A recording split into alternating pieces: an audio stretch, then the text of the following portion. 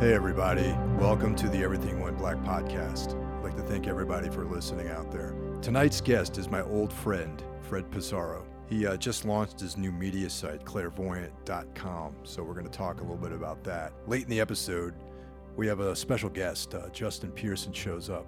Retox was playing tonight, and he decided to come by and hang out for a bit. This episode and all episodes is brought to you by Savage Gold Coffee. Head on over to savagegoldcoffee.com and check out what we have. Affiliate sponsors, Datsusara. If you want to buy a hemp gear bag or hemp MMA equipment, go over to Datsusara. And also, last but not least, Onnit for human optimization. Check out Onnit. If you want to get at me on Twitter, it's at Mike Hill HQ. On Instagram, it's Mike_Hill_primate. If you want to check out a bunch of stupid pictures that I take during my life, you can go there. And also Everything Went Black on Facebook, and also Michael Hill on Facebook.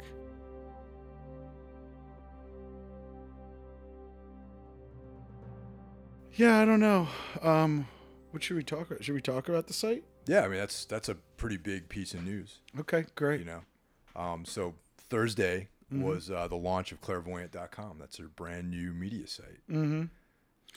Yeah, it's kind of weird, you know? It's like, this is my second round of EIC dumb, and I feel like I'm more in control now than ever. And I think the coolest thing about it is, like, I don't know. I've always been, here's a really interesting story I want to tell about, like, who I am and how that affects this site. Is like, I've always been into metal and I've always been into hardcore. Mm-hmm. But I've always listened to everything else, just like any normal person would. Of course. Yeah. But the funniest thing is, like, in the greater world, and I'm sure you know this too, like, most people, when you say the word hardcore, you say the word metal, people just glaze over, Yeah, like outside of like the little microcosm that we operate in. Yeah. Which is ridiculous. To me, like, music is music, and there's sometimes when I want to listen to, like, Mahavishnu, and sometimes I want to listen to, like, Steely Dan, and sometimes I want to listen to, like, I don't know, like some Czech grime band or something like that. You know what I'm saying? It's all about mood. So that's always how I approached music, and I feel like there's certain people that kind of follow that as well. And so, many years ago, when I was writing about, like, when I was, trying to get my career footing, the path of least resistance for me was to write about metal and hardcore, because I felt like that was the advantage I had over virtually everyone, and there was so much good stuff coming out then, just like there is now, and just like there was 20 years ago, and all of that. And so that's kind of my in for journalism way back then, is like, I just found this path and I followed it.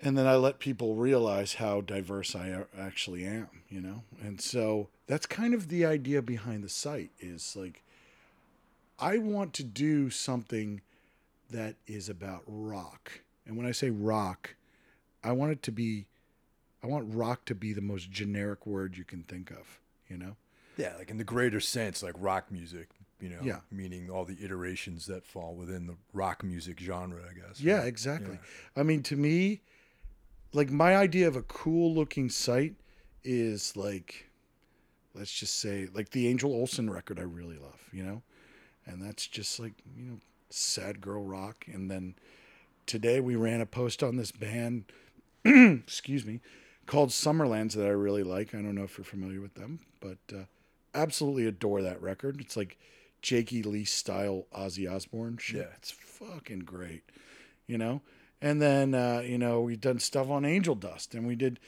we did a thing on Neurosis, and then we did a thing on this like jangle pop band from Australia that I really like called Chook Race that's playing the Goner Fest, you know?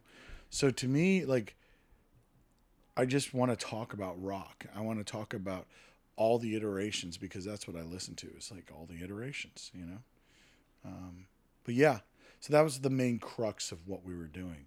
And I think that's why a lot of the guys that work for the site, you know, they might outwardly appear like metal guys, like Andrew Bonizelli is like a managing editor, but for Clairvoyant. But the fact of the matter is that guy he was managing editor for Decibel and Magnet at the same time. I wasn't aware of that. I knew him from Decibel. I didn't know that he was doing Magnet as well. Oh yeah, he was doing both. I mean, he's an absolute monster, and he just knows it all, you know, in the greatest of ways. So I mean, and that's what I want is I want to just kind of treat all of this with the same reverence. I don't, you know, I'm coming from a world right now in general, the way that journalism looks is just so, you know, Kanye comes out with a new shirt, let's do a post on it, you know, or Kanye did this, or Beyonce did that, or this, you know, Drake did this, or Drake did that, and, you know, and the fact of the matter is I know how those posts did. I know how they performed, you know, and some of them hit and some of them didn't. I actually wonder about that too because you know, every now and then I take a poke at, you know, look online, see what's going on, you know, and it's like, you know, there's all this clickbait with, you know, a lot of it seems to be more about celebrity. And my question that I have is, do people actually care more about celebrity and, you know, these sort of like irreverent things that happen within celebrity over, you know, compelling, you know, content or music? Well, it's funny that you say that because people do care about that stuff, but I think where the issue is finding out who of these people are music fans and who of them are celebrity fans. You know what I'm saying? Yeah. And where the line is there. Like someone who cares about music, look, I you know, maybe this is a controversial opinion.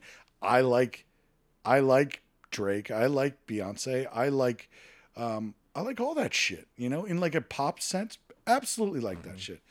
Kanye, I find a little annoying, but that's a whole other conversation. But my whole thing about it is that, yeah, that's cool. Let's talk about it. But let's talk about some other shit too. You know? Do we need to do 25 million pieces on the new Beyonce record? Or can we do like 2 or 3 and then spend the other 24,998,000 whatever on new bands? And that's what I want to do, you know?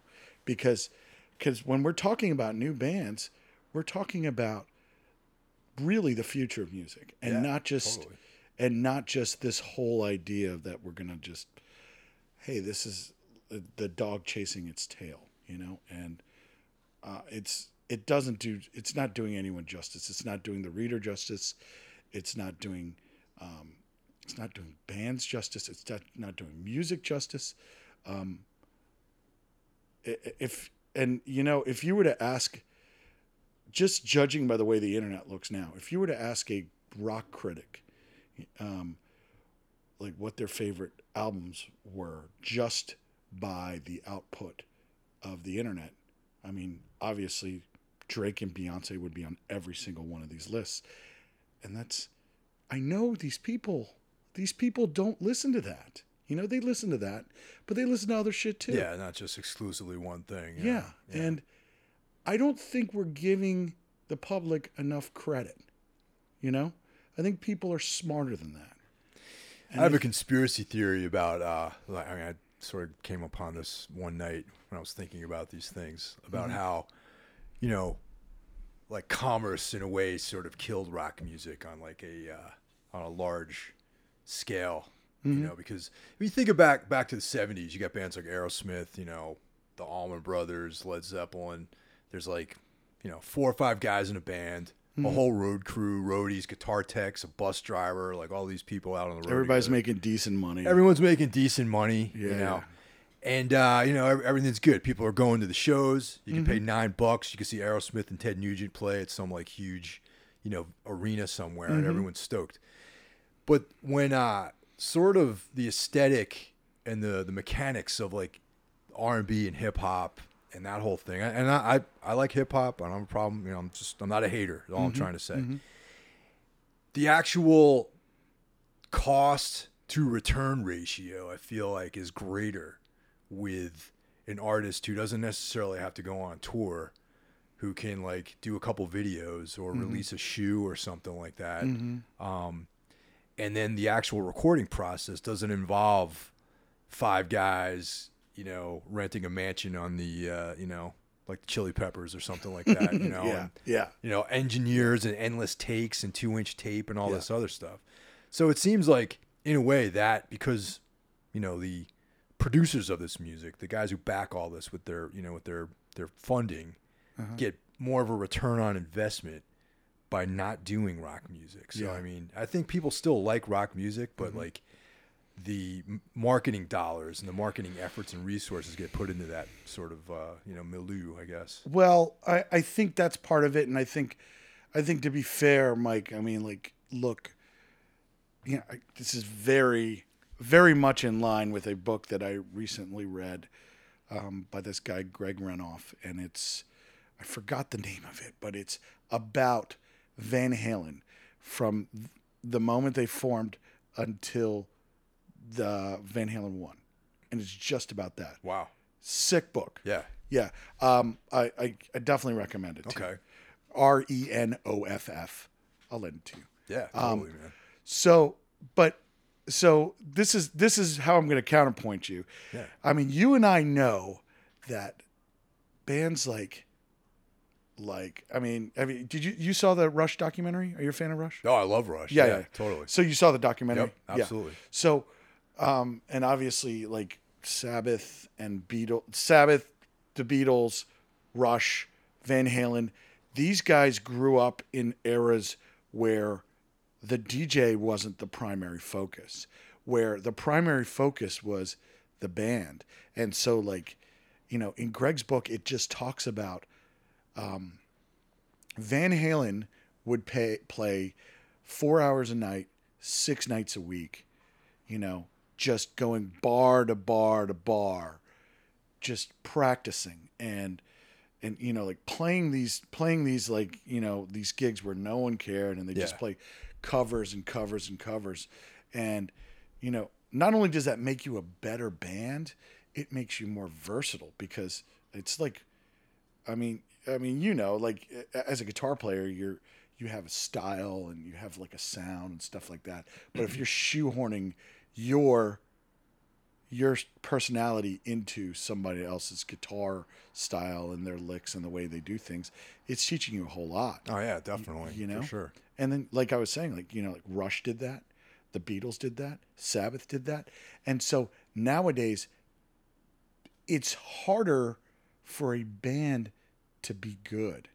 And I think the natural way of music is, I'm going to do this song and hopefully it goes somewhere.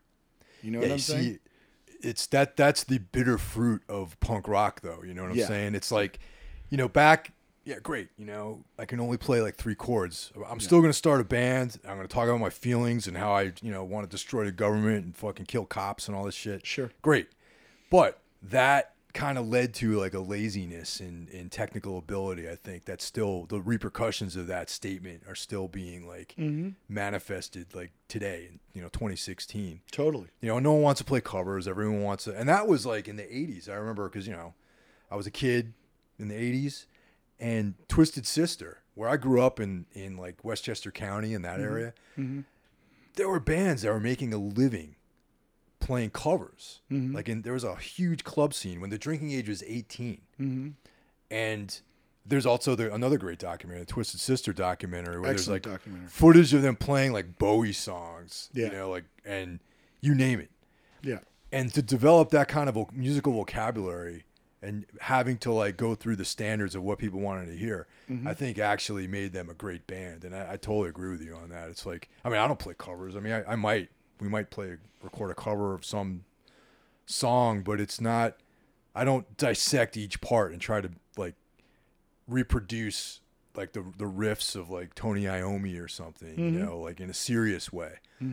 But, you know, it's the same way, like anything that's severely technical, the reproduction of that technique is what makes you more creative when you actually sit down and do your own stuff. Oh, totally. Yeah. So, yeah, I mean, that's an interesting opinion. And, you know, I kind of tend to believe it because now everyone wants to be, you know, a special flower and express themselves without actually going through the rigors of maybe learning proper techniques and how to play other people's material. Totally. But I mean, that's all. And to your point, to the converse, you know, sometimes it's like the fact that you don't know technique is your best technique, you know? Yeah. But I do agree with you. And I would say even on an indie level, you know, like a band like Pavement, you know, who like cultivated this, and I like Pavement, but this shitty slacker aesthetic that, you know, was kind of passed down the line, and this idea like I'm too cool for all this, you know. The one thing about Pavement though, they might not have been able to play very well, but they could write songs, man. That's the thing. Definitely could. It's like their technical ability is the songwriting process. The same way like a guy like Bob Dylan, for example, is not the greatest singer, can't play guitar, but he can write a song. Totally. So I mean, but yeah, I mean, but still, that slacker.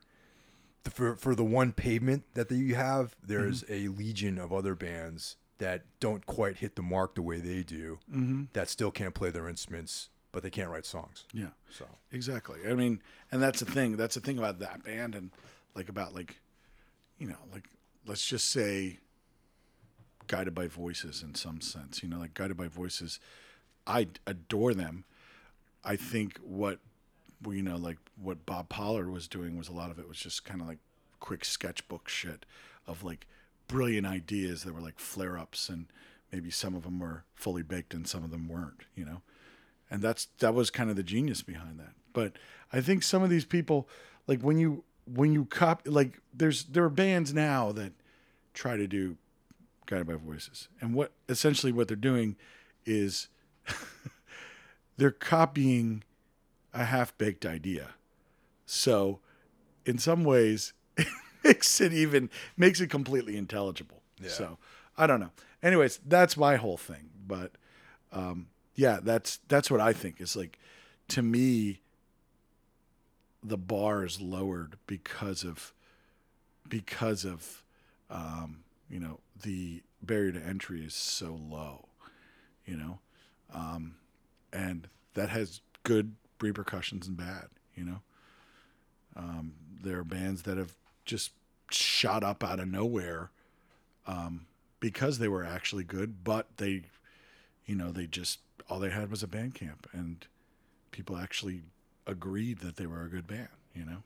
That's kind of empowering, though, I think, is that, you know, it's, you know, the sort of populist idea of being able to just put together something, put it up online, and like have people respond to it is like way more of a I think it's like it helps more, because back in the old days it was like you had to have a demo tape, and somehow that made it to the people, you know, before you had any kind of way of distributing your music, you know. Like you made demos, you had to get shows mainly that was what the demo tape existed for, is to get like gigs. But you know, the tape trading the whole you know, death metal tape trading world, people ended up finding out about music that way. But now it's, you know, pretty much anyone can find your stuff these days, and utilizing that avenue is, you know, required by people trying to do bands and be creative. You know?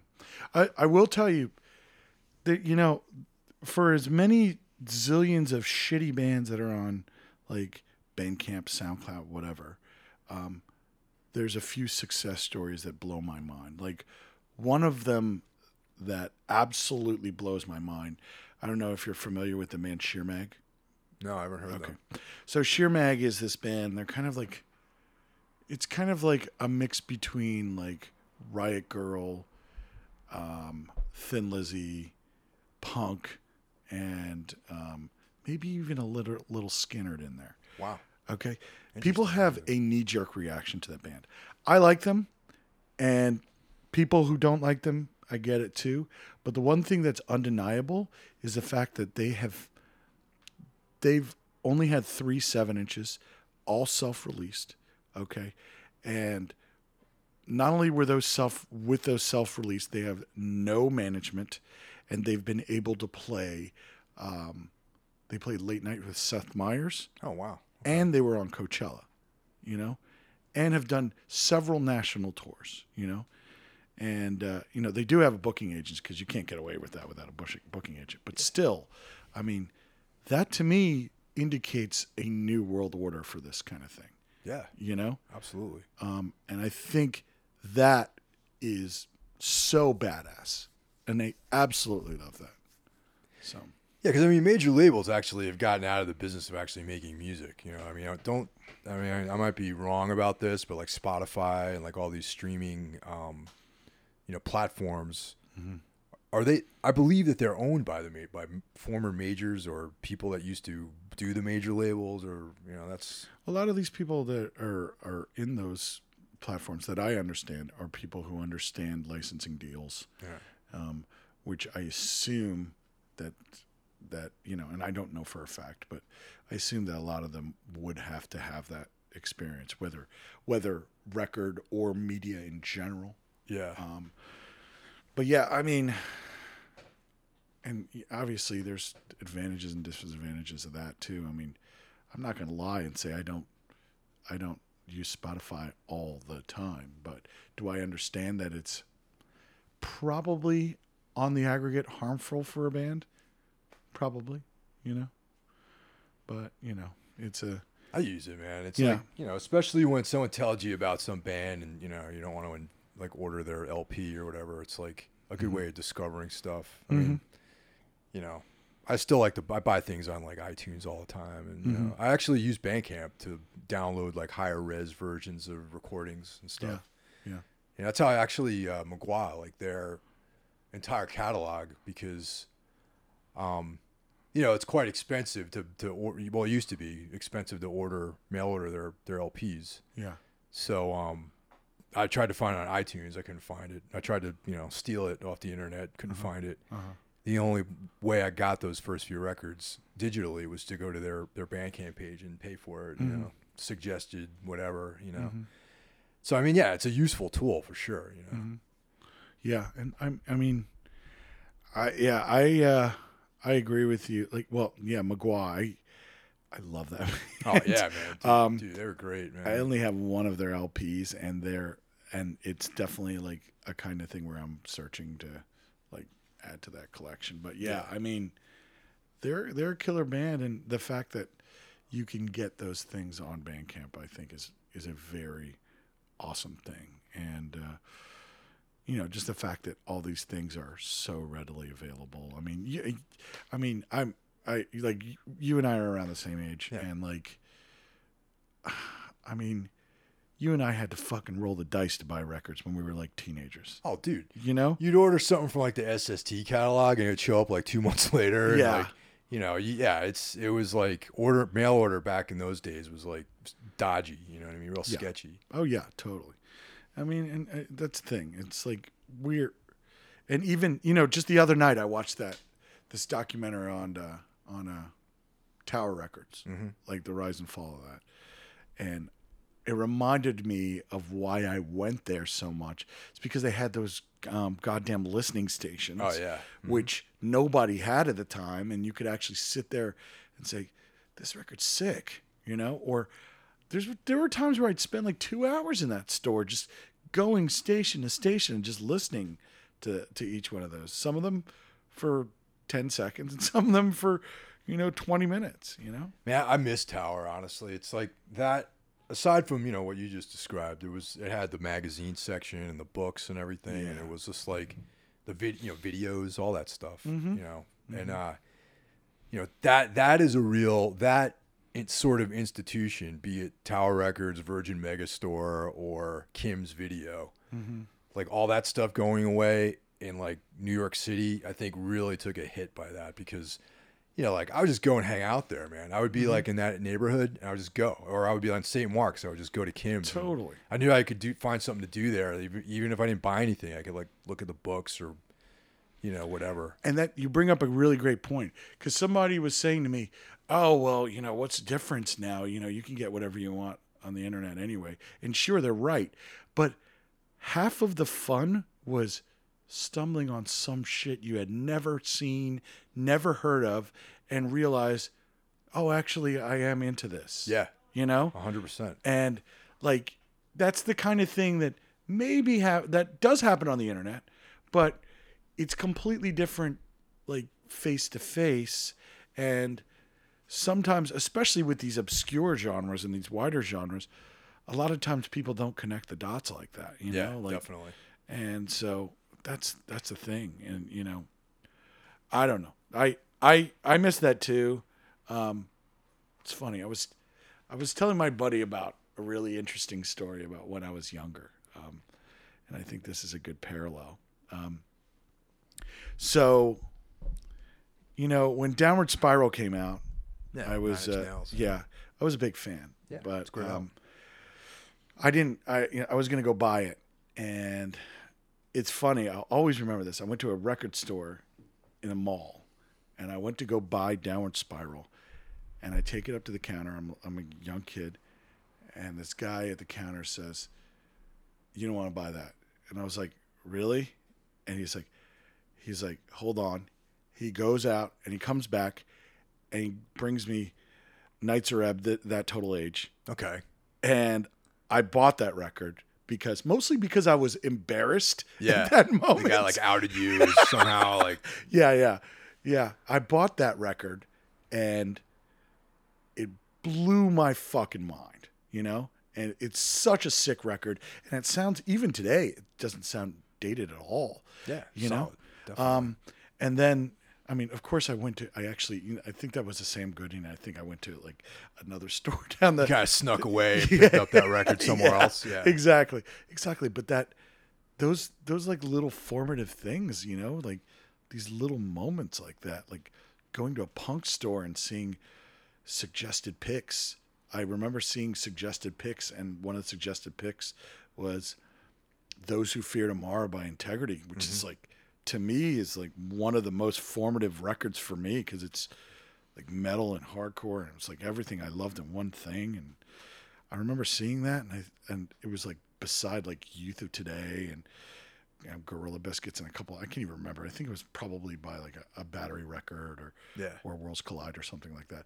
But like seeing that cover, that grim, dark, evil cover against those, I was just like, dude. The artwork, Integrity's artwork caught me way before I even like checked the band out. You know what I mean? Like I was like, oh man, this is like right up my alley, you know? And it's like, I got into them like right around the time I was checking out Dead Guy and, you know, like that era of like Victory Records. Mm-hmm. And I was like, you know, obviously, you know, everyone listening to this podcast knows I love metal. So it's like, that's, you know, right up my alley too, man. It wasn't like this kind of feel good, positive like vibe, you know what I mean? Yeah.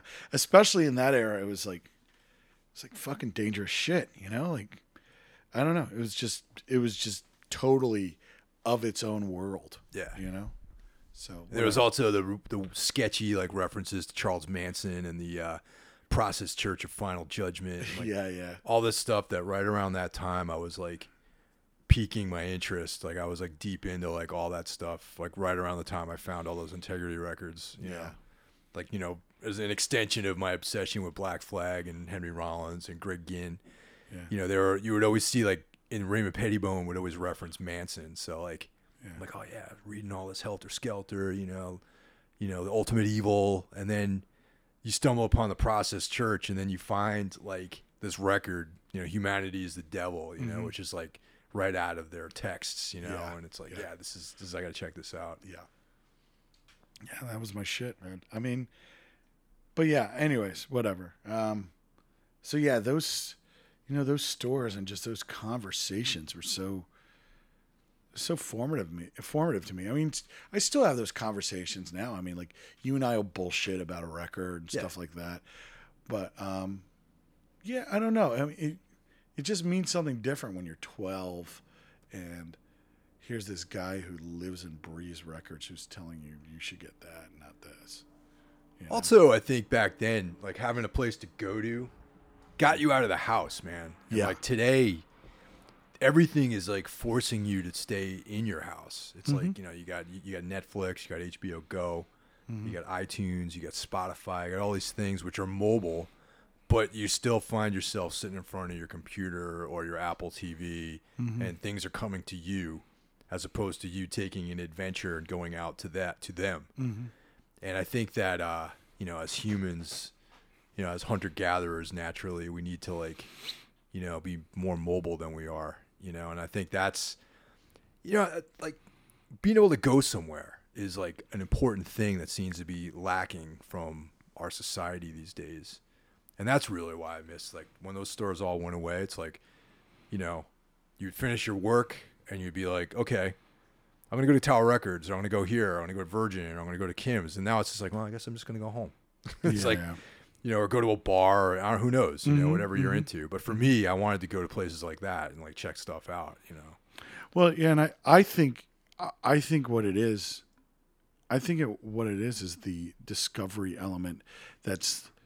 And when I say discovery element, I mean it's the out of the box discovery element. Because I mean, you and I know that we could type band, you know, like go to Google, type in Bandcamp, post-hardcore, and then listen to all this stuff. But what I'm talking about is maybe like accidentally discovering that shit. Because I think that's what it's really about, you know? No, definitely, you know.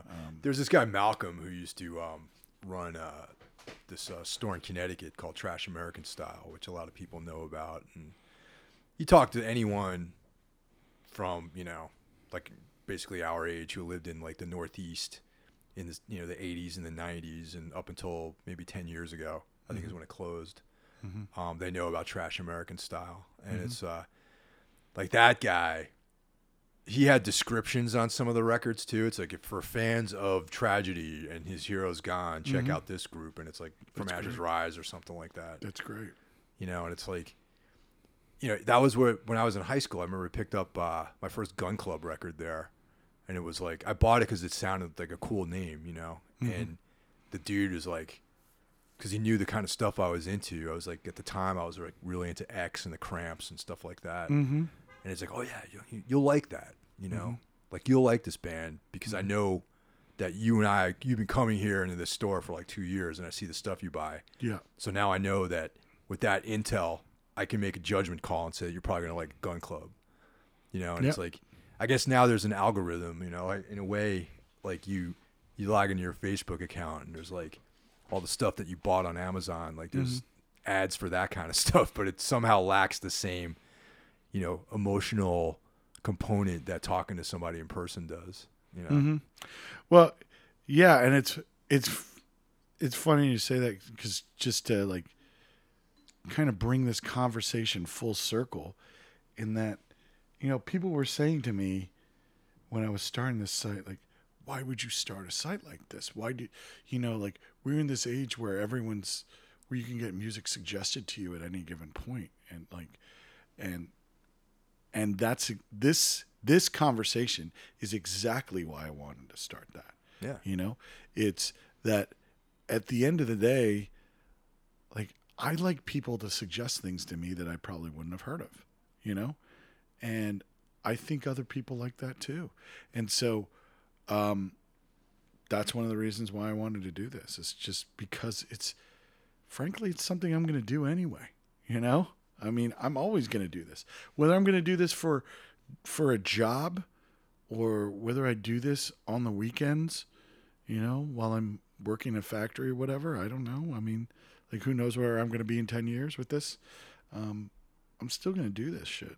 So if someone were to ask you what actually was your, you know, like your mission statement or whatever the hell you want to call it, like, you know, because like when I first met you, you were doing Brooklyn Vegan. Yeah. You know, you were like metal guy, Brooklyn Vegan. Then there was like the Invisible Oranges, you know, corporate takeover, whatever you want to call it.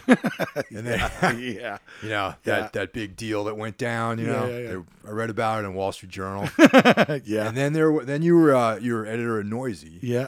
and now you have this new venture that you're working on. So Sure. what's the the meat of this whole thing? Well, the meat of the whole thing is I just wanted to. I mean, frankly, when I was at Noisy, a lot of what was going on with Noisy was, what was going on with Noisy kind of mirrors what's going on with Vice as a whole. Vice is pushing towards trying to get bigger. When a lot of what Vice, to me, the bread and butter of Vice is showing the underworld, and I felt like that wasn't going on at Noisy, that wasn't what I was being pushed to do in some sense. So I honestly, I was 39 years old then. Working in music journalism is a tough business. It's kind of a young man's game, So I was wondering if it was even something I wanted to do anymore. So I kind of stopped doing Noisy, and I started trying to give a shot to like producing video and doing all that kind of stuff. And it was definitely challenging, definitely interesting. I loved it. But I decided I wanted to give this another shot. And it's because, for the exact same reason I was telling you, it's like, I was listening to this stuff. I will always listen to this stuff. I will always hear stories from friends and band guys and all of this about things that should be told to everyone, And I just want to tell stories, And so that's it. And I want to tell stories. I want to try to do justice to a world that has meant so much to me, and that's rock in general, and hopefully I can do that. I think that's a really tall order for anyone to do, but so I'll do my best to do some of that. Yeah. I mean, it's a noble endeavor, I think. Yeah. Yeah. But yeah, I mean, that's really the short of it. It's like, I love this shit. Oh, it's killer. Yeah. So what records have come out recently that you've been into? Like, since we're talking about turning people on to stuff. So yeah, we talked earlier about that Summerlands record, which I really like. That's Arthur, who is a noteworthy producer. He's also sometime member of Power Trip, sometime I guess he is a member of War Hungry. And he's got a bunch of other things that he does. Like, he's produced records for like Inquisition and all kinds of shit. Also in that band is DFJ, who is, long time Boston hardcore veteran guy. Been in a zillion bands. Although he seems like he's pushing more towards a metal realm now, between his death metal band, Innumerable Forms, I mean, his membership in Magic Circle, then he's got Summerlands, these are all like more traditional acts as opposed to what he was doing a lot of before, which was like hardcore and like Infest type, like power violence shit. Yeah. And then Phil from Hour of 13, who I think has incredible pipes, that's a sick record. Let me see.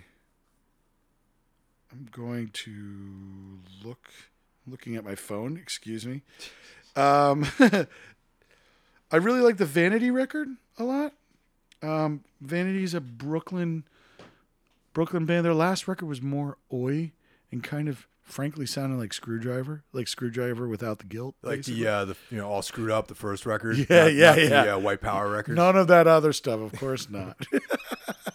But the new one's a little bit closer to like somewhere between like a pub rock record and like Slade and I don't know, lots of like kind of that 5/7 stretch. Yeah.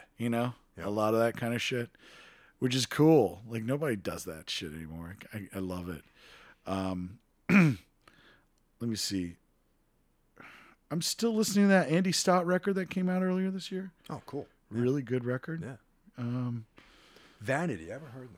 Yeah, they're from Brooklyn. Okay. The singer is Evan Radigan. His brother is in Bravo Mob. Okay. And also Magic Circle. Right on. Let me see. I really like this death metal band from here, Gasmain. Oh yeah, totally, Yeah. man. Yeah. They're sick. Did you ever see them? I think they only No. played once. I never saw them. No. Yeah, I'm dying to see them. Let me see what else I like that's in here. Ooh.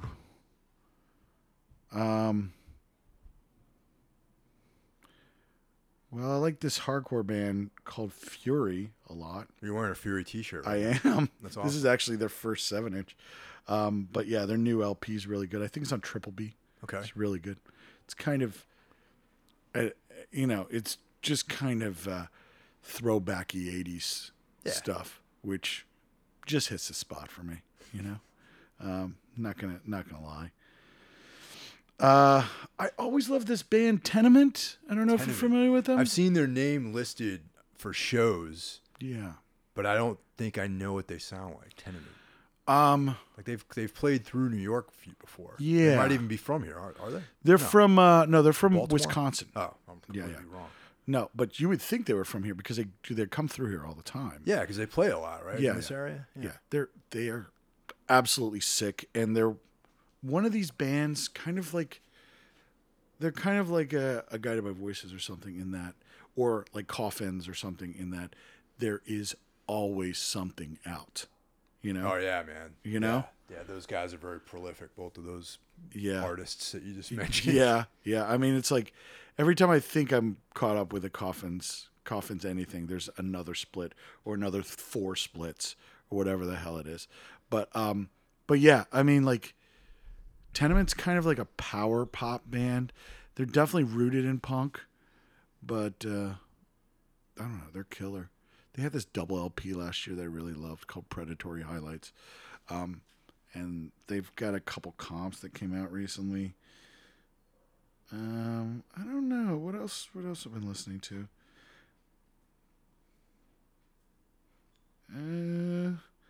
I'm literally looking through my phone as I say all this stuff, by the way. I really like that Blood Incantation record. Oh, yeah. Hell yeah. Yeah, it's sick. good.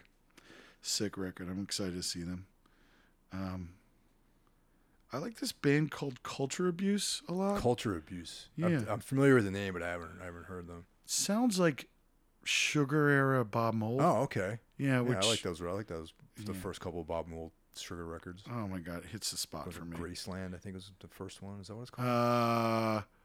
No, the first one is. Oh wait, so two of the guys were in a band called Graceland. Yeah. Yeah, the first one is Copper Blue. Copper Blue, yeah. And the second one's File Under Easy Listening, I think. Yeah. I don't know. I like those. I like this band Rie from France. Rixe. Okay. It's like French oi. Huh. Really good stuff. I don't know. So I see a theme here with oi. You're a fan of that style of music? I am. I think it's just, frankly, I mean, we've known each other for a long time. Yeah. I get in moods. Yeah. Do you like Rose Tattoo and stuff like that? Oh, I love Rose Tattoo. Absolutely. Yeah. You know, man, Australian bands in general, I have a soft spot for. Same. You know what Total I mean? same. Like Beat Suburban, Rose Tattoo, The Angels,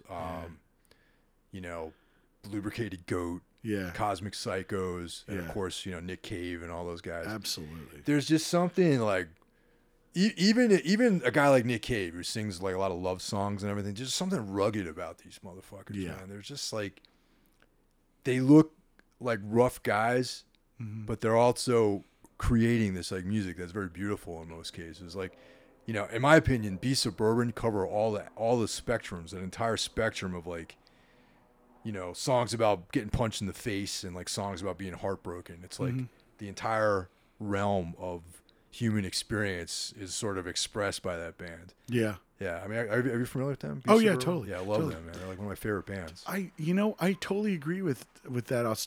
And I don't, it's funny because I had that, I don't get it either because I feel like there is something about it. Maybe it's the fact that they're on the other side of the world and there's like a quiet desperation or something, Yeah, well, running out of resources too down there. Yeah, apparently, I don't know, Yeah. But even now, there's a lot of good Australian bands. Like I really like this band called Power. They're from Australia. Power. Power. Yeah. I mean, it is straight up Stooges 71 worship. Okay. And they nail it. Cool. It's great. Power. Yeah. One of the guys is in that. That band Chromosome? Yeah. Actually, I do know that band. Yeah. All right, so there's a member from that band that's in Yeah. Power. Yeah. Okay. So it's which is really funny to think about. Like it's like one is like the simplest punk ever, and the other is like just absolutely the furthest entry point from punk. Like that kind of noise attack, pseudo disclose shit. But it's people are into all different shit. Oh no, I think it's great. Yeah. I think it's great, but it's just funny to like associate those two like that. But I don't know. There's so many good Australian bands. I don't know. So in that interim period between closing out business at Noisy and starting Clairvoyant, you mentioned what things were you doing between that? Well, I helped with the Vice Records label a little bit. Oh, okay. I helped them a little bit with the Headwound City record. I'm not familiar. I'm not sure if you know Headwound City, but Headwound City is basically this quote unquote super group with two members of Blood Brothers, Nick from Yeah Yes, and Justin from The Locust. Oh, okay. And it's kind of, people ask me what it sounds like, and the best way I can describe it is like a less ADD Blood Brothers. Yeah, like I could see that. Blood Brothers if they only had guitar, bass, drums. Basically. Yeah, it's like also it seemed like in that band, like every other measure, they were changing shit, and it was just exactly. Like, a little sometimes difficult to listen to. Yeah. Yeah. So I did that. I did a lot of video producing. I bet there's going to be a few Noisy videos that come out in the next few months that will be of my direction. Like cool. I directed a few videos. Let me see. I did some stuff for this thing called Daily Vice, which is kind of like, the best way to describe it is a Vice digest. Okay. It kind of like skims across the top of what everyone's doing and says, this is what you need to know about. I did that a little bit. I was working on talent a little bit too. And what that means is... I was just going to ask you, what the hell does that mean? Yeah. So let's say that, for instance, Munchies is doing a piece on coffee. I would say, oh shit, I know Mike. Mike has his own coffee thing. Like, you should talk to Mike Hill. Here's his email. Here's his phone number. Oh, I got you. Okay. You know what I'm saying? But, or I might say, I got to find this, I got to find that, and get, it might not be as easy as just somebody that I know. It might be somebody I have to get to, which is several hoops and maybe even sales, like kind of like sales decks and like all that kind of bullshit. Oh. So I don't know. So I kind of had I wore a lot of hats there, but it was all centered around music. Yeah. Which was cool. And I liked doing something a little bit different, A few years ago, one of the things that you were very active in, and I was going to ask you, you used to book like tons of shows. You had South by Southwest. You had something going on. He's coming. Okay. Yeah. And are you? So what's that? Are you gonna get into that now? Again? I'm still doing some show stuff. It's hard. First of all, I don't want to do South by ever again. South by's tough, and I don't know. I feel like I feel like it's hard for anyone to come up on top at South by except for, Pepsi Yeah. and Budweiser. I mean, let's be frank though. A lot of bands were made at South by. And, Oh, totally, man. but I feel like I don't know. It's just I feel like the tides are changing a little bit, and maybe that's my perception, and maybe I'm wrong. I don't know, but it feels kind of like that. And I don't know. I guess I'll think about that when it comes to it. That's kind of where my head is right now. But as far as doing shows, I was doing so many shows. Yeah, there man. At the end, Definitely you were. I was at one point. I had 65 shows in a year, which is, like more than one a week, which is a lot to promote at once, especially because I had a full-time job. Yeah, man, totally. So I don't know if I'm ever going to get back to that level because I want to make sure that I can give the right amount of attention to these things. And I feel like I'm being pulled in 100 different ways. So I'm still going to do stuff on occasion, but I wanted to make it count, and I want it to be special every time, And frankly, like when I stopped getting less looks for shows, it kind of coincided with the rise in New York of St. Vitus and Akron at the same time, It's kind of like I was doing everything. I'm sure you remember. I was doing everything at like Union Pool, pretty much. Yeah. And then all of a sudden Akron and St. Vitus basically came up at the exact same time within like a month of each other. And, both of those places have made their own legends, even though one of them's, ROP, obviously. But, as those things kind of have gone, those things kind of went in a way, and so they went in a very positive way. Like Vitus is a worldwide institution at this point. You know something, man? I had my doubts, man, in the early days. Yeah. As I remember, like, Artie being like, yeah, I want to open up a bar. We're going to have shows. It's going to be called St. Vitus. I'm like, awesome, man. When are you, I'm going to go and hang out. And it's like, yeah, we're going to have shows. And it's going to be all the way down on Greenpoint Avenue, like way in the middle of fucking nowhere when you're like a mile away from the nearest train. Yeah. Well, actually, you're closer to the 7 than you think, actually. Yeah. And I was like, oh, okay, cool. Observing. I want to see how that, it came together. But yeah, I mean, that's the place to play, man. It's like, Carcass played there. Like, everyone plays there. It's like even big bands will play like 2 nights in a row there. They'll fly bands in playing and, and it's like a kinder, gentler version of CBGB's in a lot of ways. Mm-hmm. I mean, CB's was like opportunities. Like there was opportunity, but there was also predation. Like whenever you did shows there, it was like somehow the money didn't really, there was always some flim flam that went on. You didn't quite make what you thought you were going to make or whatever. But like someone breaks into your van or like you get a ticket or you get towed or like whatever. Mm-hmm. But Vitus is like, I think like a way easier place to play at. And like people come, man. Yeah. Right?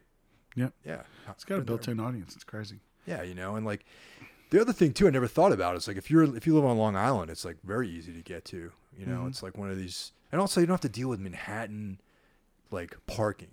Yeah. It's like, if you're a band, you have a van, you're playing anywhere in Manhattan, it's a nightmare. Especially if you're playing on a Friday or a Saturday night to like, just park your van. That's like at a reasonably close distance to where the show is. Vitus, you can pull right out in front. Mostly there's parking right out front. It's meters. Yeah. No, totally. And the best thing is like a lot of times when people start bars, they don't come from that world.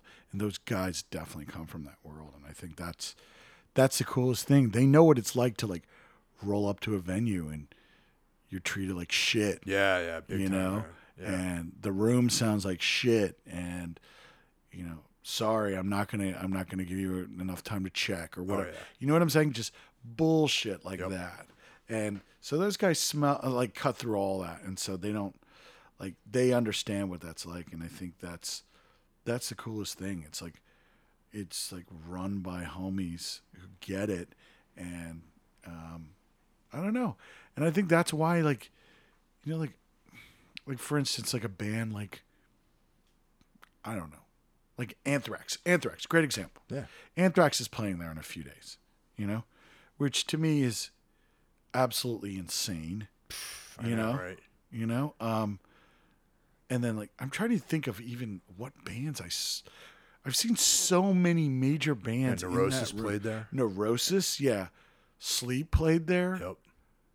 Descendants played there. I missed that one. Yeah.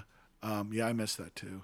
I was at a wedding that night, which was like the ultimate, like everyone gives me shit about. But I mean, everyone, Yeah. like it's insane, and it's almost like it's kind of a joke at this point, in some sense, like you could say, like you and I right now could start a rumor saying Metallica is going to play St. Vitus, and guess what? There's probably going to be a lot of people that's going to fucking believe that. Definitely think it's possible. Yeah. Yeah. Exactly. I mean, oh yeah, I forgot about the biggest thing I saw there.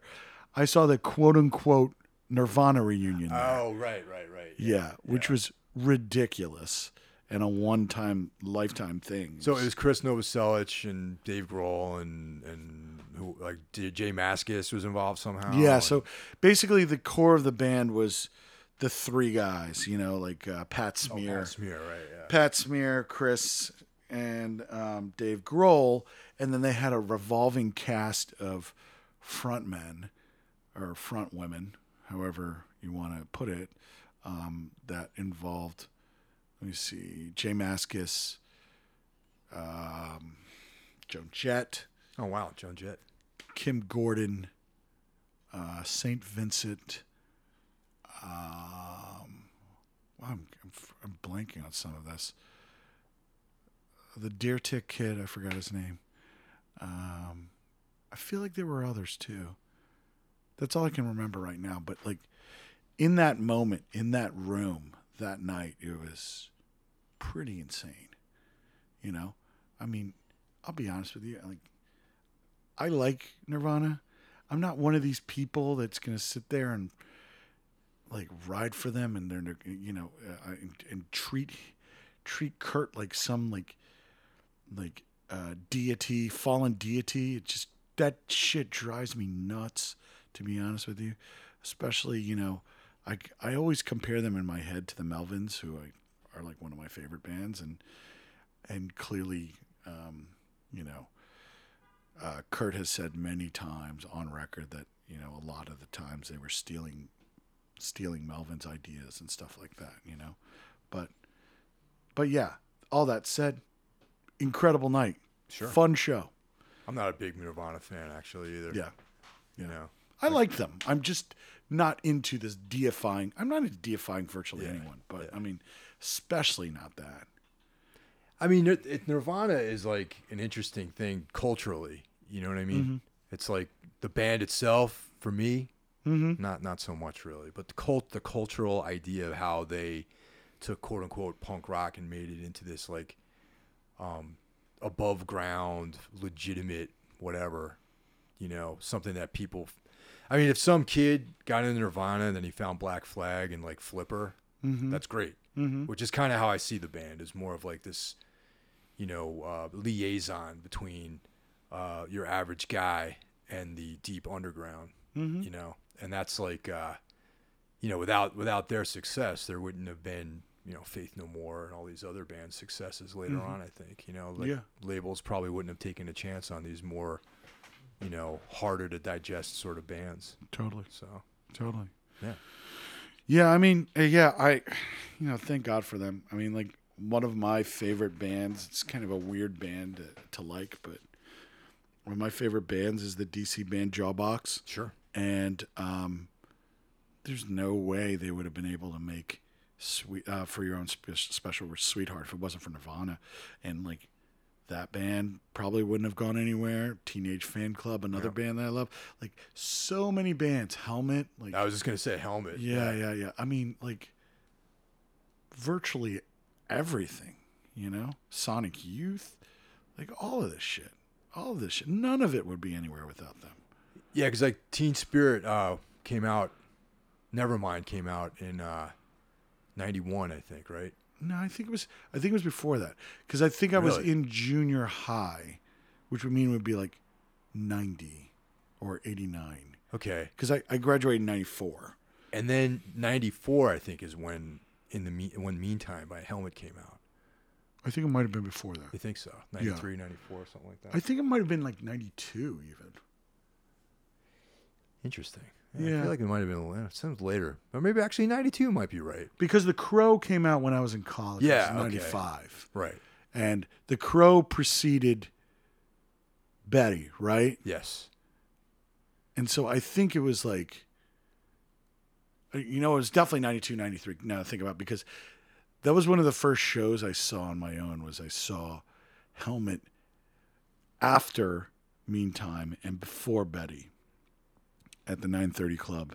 That little, when it was That a was small. the shithole. Yeah. Not the big one that they have now, but yeah. So yeah, I mean, even that whole floodgate of bands like was opened by Nirvana. Yeah, Helmet absolutely. probably wouldn't have been able to get any traction. They would still have been on Amphetamine Reptile all those years, Totally. or broken up or something like that. Yeah, you know? exactly. Yeah, But yeah, I mean, you cannot hate on that. That's amazing. Yeah. All of that shit. Even like Beavis and Butthead, I mean, like, dude, I wouldn't know about Crowbar if it wasn't for Beavis and Butthead. I wouldn't know about Unsane if it wasn't for Beavis Oh and yeah, Butthead. the Scrape video. Yeah. Yeah, I Crowbar. It's funny, man. Like I just recently came to like them because I saw them play with I Hate God like years ago, and it was like I wanted to see I Hate God. Then Crowbar played for like an hour and a half or something like that. Yeah. And I wasn't familiar with them, but I was like, oh, people tell me I should like this band, so. Yeah. And I was just like, man, I don't feel this because like it's too long, just droned on too long, and Yeah. it took me years to actually catch up to them. But now I like them quite a bit. Yeah. Yeah. Yeah, I mean, like, at first when I first heard them, I was just like, well, first of all, let's be fair. Like, in that era, I just want fast shit. I wanted it faster. And they were playing so slow. And then it wasn't until, like, later, like, I saw that video, and then that song, All I Had, I Gave, I remember that specifically, just kind of like, the chorus and like the way that Kirk looked in the way he was singing it in the video. I was like, this is like brutal fucking shit. Yeah, totally. Like, yep. I don't know. I loved it. And I was like, and they were like that band, and obviously I Hate God just kind of like changed my mind about like slow can be brutal, Oh yeah. Well, I And, mean, for me, yeah. it went back to like My War by Black Flag, man, and that was like, Yeah. That's the stuff I liked by them more than the punk rock, like hardcore stuff. Was like yeah. when it got really slow and evil sounding. Oh, me too. Yeah. I mean, but not at that point. Yeah. Like Black Flag to me, I like. This is how Black Flag worked for me. It's like I was into first 4 years. Yeah. Okay. And then I didn't give a shit about the rest of it. And then I get into, like more like kind of like Crowbar, like Doom stuff, and stuff like that. And then I start to get My War, and I start to get some of these like a little bit later pieces. And then as I got more experimental and more open-minded with heavy music, that's when I started to discover the entirety of their catalog. Oh yeah. But I mean, I was never one that just liked all of Black Flag. I didn't get all of it, to be fair. I like all of it, but I don't love all of it. Like Yeah. the early stuff, the fast punk stuff is not for me, really. I mean, Yeah. You never had a moment with that? The Dez, Like when when I was younger? Dez was singing, Yeah. like that era, yes. Yeah. But like I always like Keith Morris way better in the Circle Jerks. Okay. And Ron Reyes, I thought, Revenge was cool. Yeah. But like for me, I think because the first record I heard by Black Flag was Slip It In. Yeah. And that was like mid-tempo, but it was like when I heard the song Black Coffee, I was like, this sounds like fast Black Sabbath because it just had this like bluesier like kind of vibe to it, and that was just like, that's what hooked me in, was that, and like Rollins and just like this sort of more metal like vibe with what they were doing, and then like In My Head is probably my favorite Black Flag album. That's the one that no one even talks about ever. Yeah.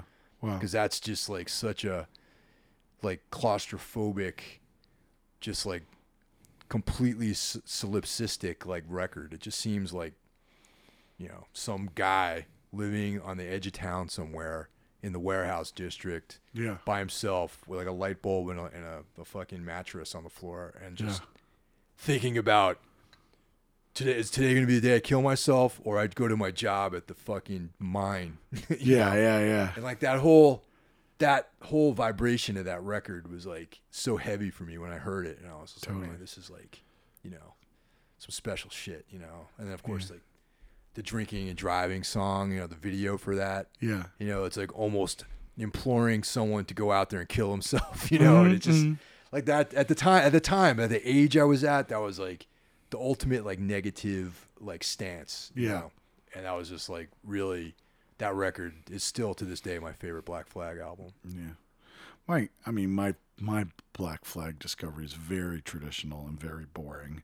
I mean, I grew up in DC, so obviously I discovered Minor Threat very early. Yeah, totally. And that just led down all those kind of like first wave hardcore band like paths. Like that's how I discovered it, and that's why I wanted fast. And that's when it wasn't until later that I was like, oh man, I really love this band Negative Approach. I really love this band Poison Idea. I really love SSD. I really love, you know what I'm saying? Like discovering stuff like that, and as opposed to just like kind of just like blast,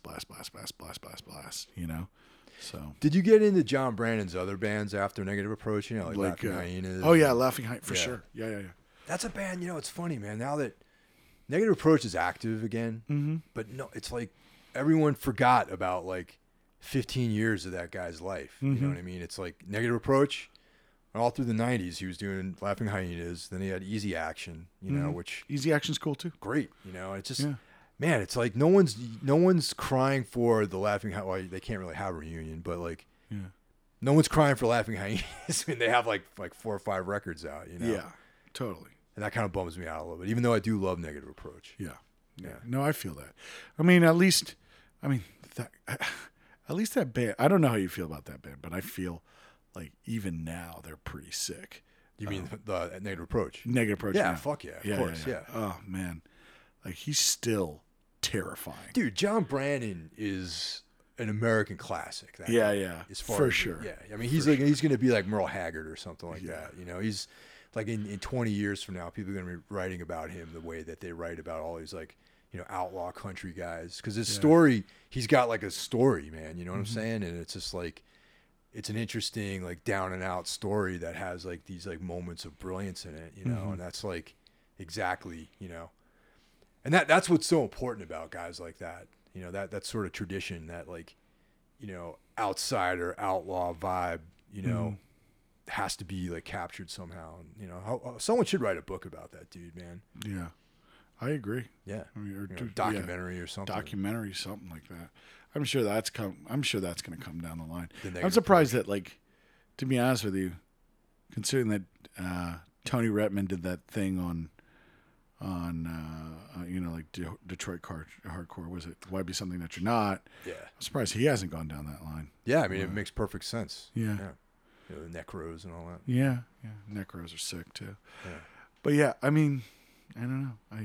I totally agree with you. But yeah, I mean, yeah, my discoveries, my musical discovery is very pedestrian. I mean, I'm from DC. I grew up around punk, at some point I found an Integrity record that led me to Slayer, that led me to Entombed, that led me to like Morbid Angel and Suffocation and Deicide, and of course like I was in high school and Metallica 1 was a thing, and you know what I'm saying, like or like junior high, I guess Metallica 1 was a thing, you know. And You know what's really funny about that record is when Injustice for All came out, I was like, this is the future of music right here. This is like the future of heavy metal music is this record, you know. Yeah. And then it kind of turned out to be that way, sort of. yeah. But Metallica made that record, and then there's a couple years, and then the Black Album came out, and I just like was so disappointed by that record. I remember being excited and bringing it home and listening to it and just being like, for the first time, something impossible had happened where I didn't like a Metallica record. And I had to like, live with it for a while. It was just like, yeah, it's cool. Like something deep down was like bothering me about that record, man. And then that was just the beginning of the end for that band. And now that band has been what they are now longer than they've been the great band that I want to remember them for being. It's a shame. I mean, like, that streak, and I'm one of the few that's going to put Justice for All in that canon. Yeah. Because to me, that's where I came in anyway. Okay. So that's an important record to me. And while I realize that it's not quite as good as the ones that precede it, but those... I love Justice for All, dude. That's yeah. probably my favorite, one of my second favorite record by them. Oh, really? What do you think is your favorite one? My favorite one's Ride the Lightning. Yeah. Yeah. I think Ride the Lightning's my favorite too. Yeah. But I don't know. It really depends on when you ask me, because like sometimes I'm just deep in that Puppets thing, but then like I will get completely tired of it and can't listen to it for literally 2 years, and then I'll come back to it and I'll be like, oh yeah, this is sick. What was I thinking? But yeah, I mean, like, you will not. I wonder if we will ever see a winning streak on that level ever again. You know what I'm saying? Yeah, I mean, that's an unprecedented winning streak, just like ever. Yeah. It's like a Black Sabbath level like winning Zeppelin. streak. That's like an old school like streak of great records. Oh yeah. I mean, that's the thing too, man. It's like how long do bands' careers last these days? It's like, as far as on that level of being able to maintain like playing like huge arenas like that. I mean, most bands like that become that big make one record and they are that thing for a few years and then people forget about them. It's unfortunate. I mean, I think like the last hangers on of that, like Korn and like the Deftones and things like that. They're still able to like pack in these like huge venues. Well, what's funny is like I had this conversation with my dad the other day. My dad and I were talking about Rush actually, and how I told him that something vibrating. What's that? No, it's cool. Okay. I wanted to make it smaller so I keep an eye on it. Okay. How I told him that I felt like the era of arena rock bands, I feel like the last arena rock band, modern arena rock band, is going to be Coldplay or Arcade Fire. You know what I'm saying? Yeah. As fucked up and depressing as that sounds, I feel like that's kind of like where we are. Because I feel like, personally, this is my opinion. You can tell me what you think about this.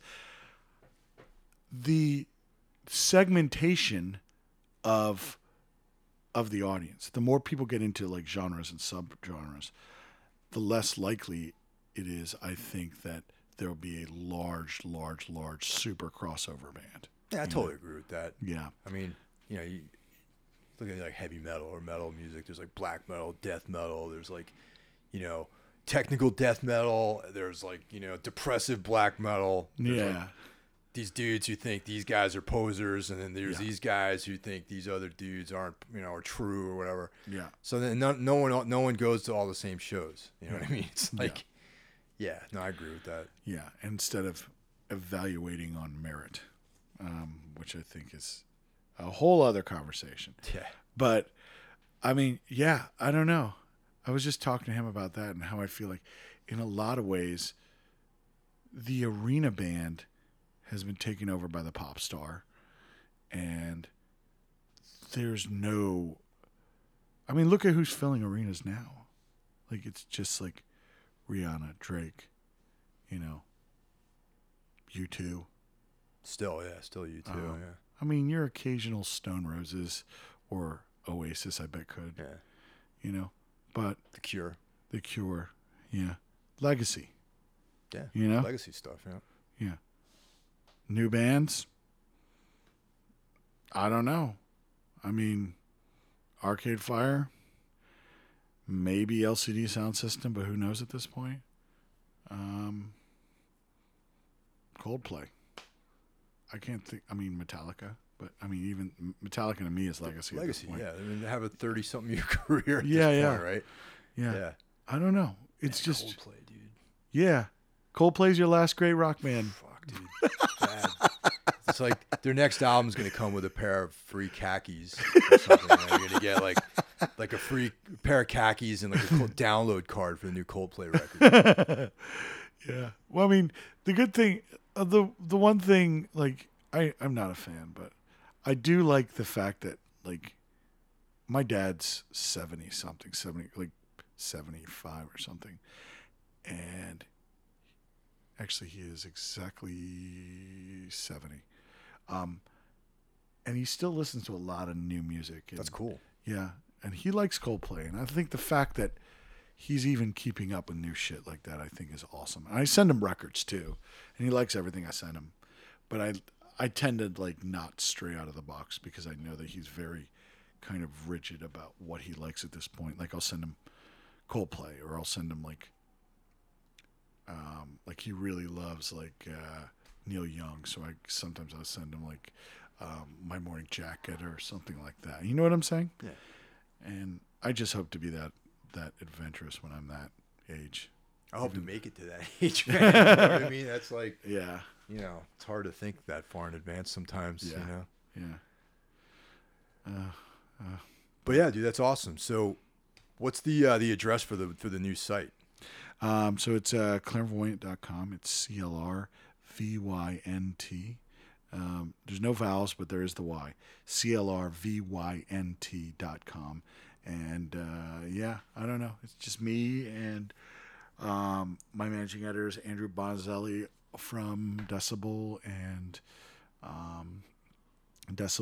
Magnet, and my other full-time guy is John Hill. John Hill was on at Noisy for 2 years while I was there. He's a talented kid. He's 23 years old, and he's way smarter than I was at age 23 for sure. So he knows his shit. But yeah, I don't know. We're up and running now, and I'm excited about it. And we have podcasts coming, and we have like all kinds of shit that I'm working on. Working on like everything from video content to we have daily video content on Facebook. I'm doing all kinds of stuff. I'm trying to make this as big as possible and go down in a blaze of glory. So that's really it. And like social media, everything, Twitter, Facebook, Instagram, all that. Yeah, Twitter is Clairvoyant Mag, CLRVYNT Mag. And Facebook, I think, is CLRVYNT. We also have a Snapchat, and I have a Instagram as well. And I think the Instagram is CLRVYNT. So, yeah. I don't know what to do with Snapchat, man. Yeah. Yeah, I have an account, but I don't think I've ever Snapchatted anything. Well, yeah, it's just kind of Snapchat is kind of the best way to describe it is, first of all, it's made for a younger audience, but now I understand it now, because what I did was you use it it's very experiential. So it's very much, you can document what you're doing and where you're going through. So for instance, the first time I didn't give a shit about Snapchat until this past April when I went to Japan. Okay, and I was in Japan for 11 days. And I decided I was going to really try to Snapchat my experience there. And so what that meant is any single thing that I found that was even remotely interesting, I snapped it or I made a comment on it, you know? And it became like, and the reason I did it was less for Snapchat and my you know, like friends or whatever the fuck it is. I think they're called friends on there. And more just so I could have for myself. It was like a personal documentary, Oh, cool. you know, but it turned out really good. Now, I have a question about this. Yeah. Doesn't that shit, doesn't the whole point, it's like temporary or something like that? It is temporary. Yeah. So the thing is, you can, here's the beauty of Snapchat versus Instagram is Instagram. You have to be, I mean, it's a photo. Yeah. You can curate it. You can run it through filters. Mm-hmm. You can run it through Photoshop. Yeah, you totally. can, you know, like I could have a photo of me hanging out with Princess Diana or whatever the fuck. You know what I'm saying? Like total bullshit. Snapchat is real and it's now and it's only lasts for a short period of time. Is that the door? That's probably. Oh, okay. Hold on a second. Cool. What's up with all this coffee? I run a coffee company. Oh, nice. Yeah. That's awesome, man. You like coffee? I do, yeah. I just started drinking coffee about a year ago, too. Really? Yeah, it's weird. I hated it. And then my buddy from Unbroken owns a coffee shop. Oh, cool. And he's like, drink this. Rob. Yeah, and then I was like, fuck, it's good. And now I'm like psyched on it. So. What, so just all these years and then now you just started drinking coffee? I was like really into tea. Like, okay. You know, like kind of a tea snob. And then Rob Moran fucking threw this crazy, weird, like, it calls it, Viennese coffee. Okay, you know, yes. yeah, like cinnamon and yeah, honey. I know exactly what it is. Yeah, it's great. Do you you like dark roasts or I don't know espresso? You'll have to take one of these. All right. Okay. You'll have to take one of these with you. Then. Okay. Yeah. Cool. Amazing. Yeah. So, Justin, you're in town with Retox. Yeah. And you're on tour. Yes. How's that going? Is there another band with you guys too? We're with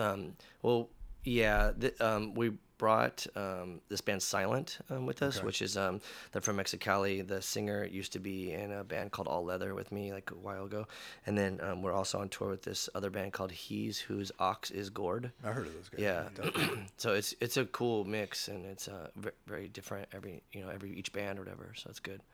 I saw you guys last time you came through with Whores. Oh yeah, cool. Yeah, that was a good show. That's I fun. actually have been. My head's been like up my ass these last few days, man. Because I guess Marduk played last night or something. There was like all these. Canceled. Oh, really? Yeah, they canceled. Yeah, I think it was just Marduk canceled and Ron Christ was the headliner. Yeah. So. Yeah. Because I was gonna go too, but. Yeah. That's a good surprise that you guys are coming through town today. Yeah. Yeah.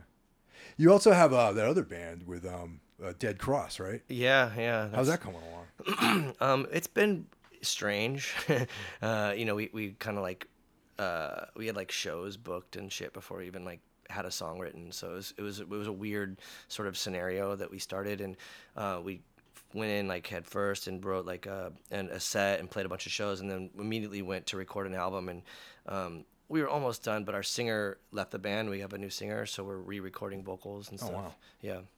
So Dave Lombardo's in that band, which Yes. is pretty insane. Yeah, Did you ever think you'd be in a band with Dave Lombardo? No. It was funny the way it happened because I had the Misfits too. I know as of yesterday. Oh, yeah. no way. Yeah. Really? Yeah. But it's a drag because online you don't see anything with him. I just want to see him ripping, you know. Yeah, man. totally. No offense to Googie or Robo, but I just want to see like Lombardo like ripping those songs, you know. Wow. But yeah, this producer I was working with on another album, Ross Robinson, he called me. He's like, "Yeah, you want to come up and play on this 16-year-old Prodigy's album?" And I was like, "Maybe." And he's like, "Dave Lombardo's the drummer," and I was like, "Yeah, I think I'll go do that." So that's kind of like how the band started. Yeah. Anyhow.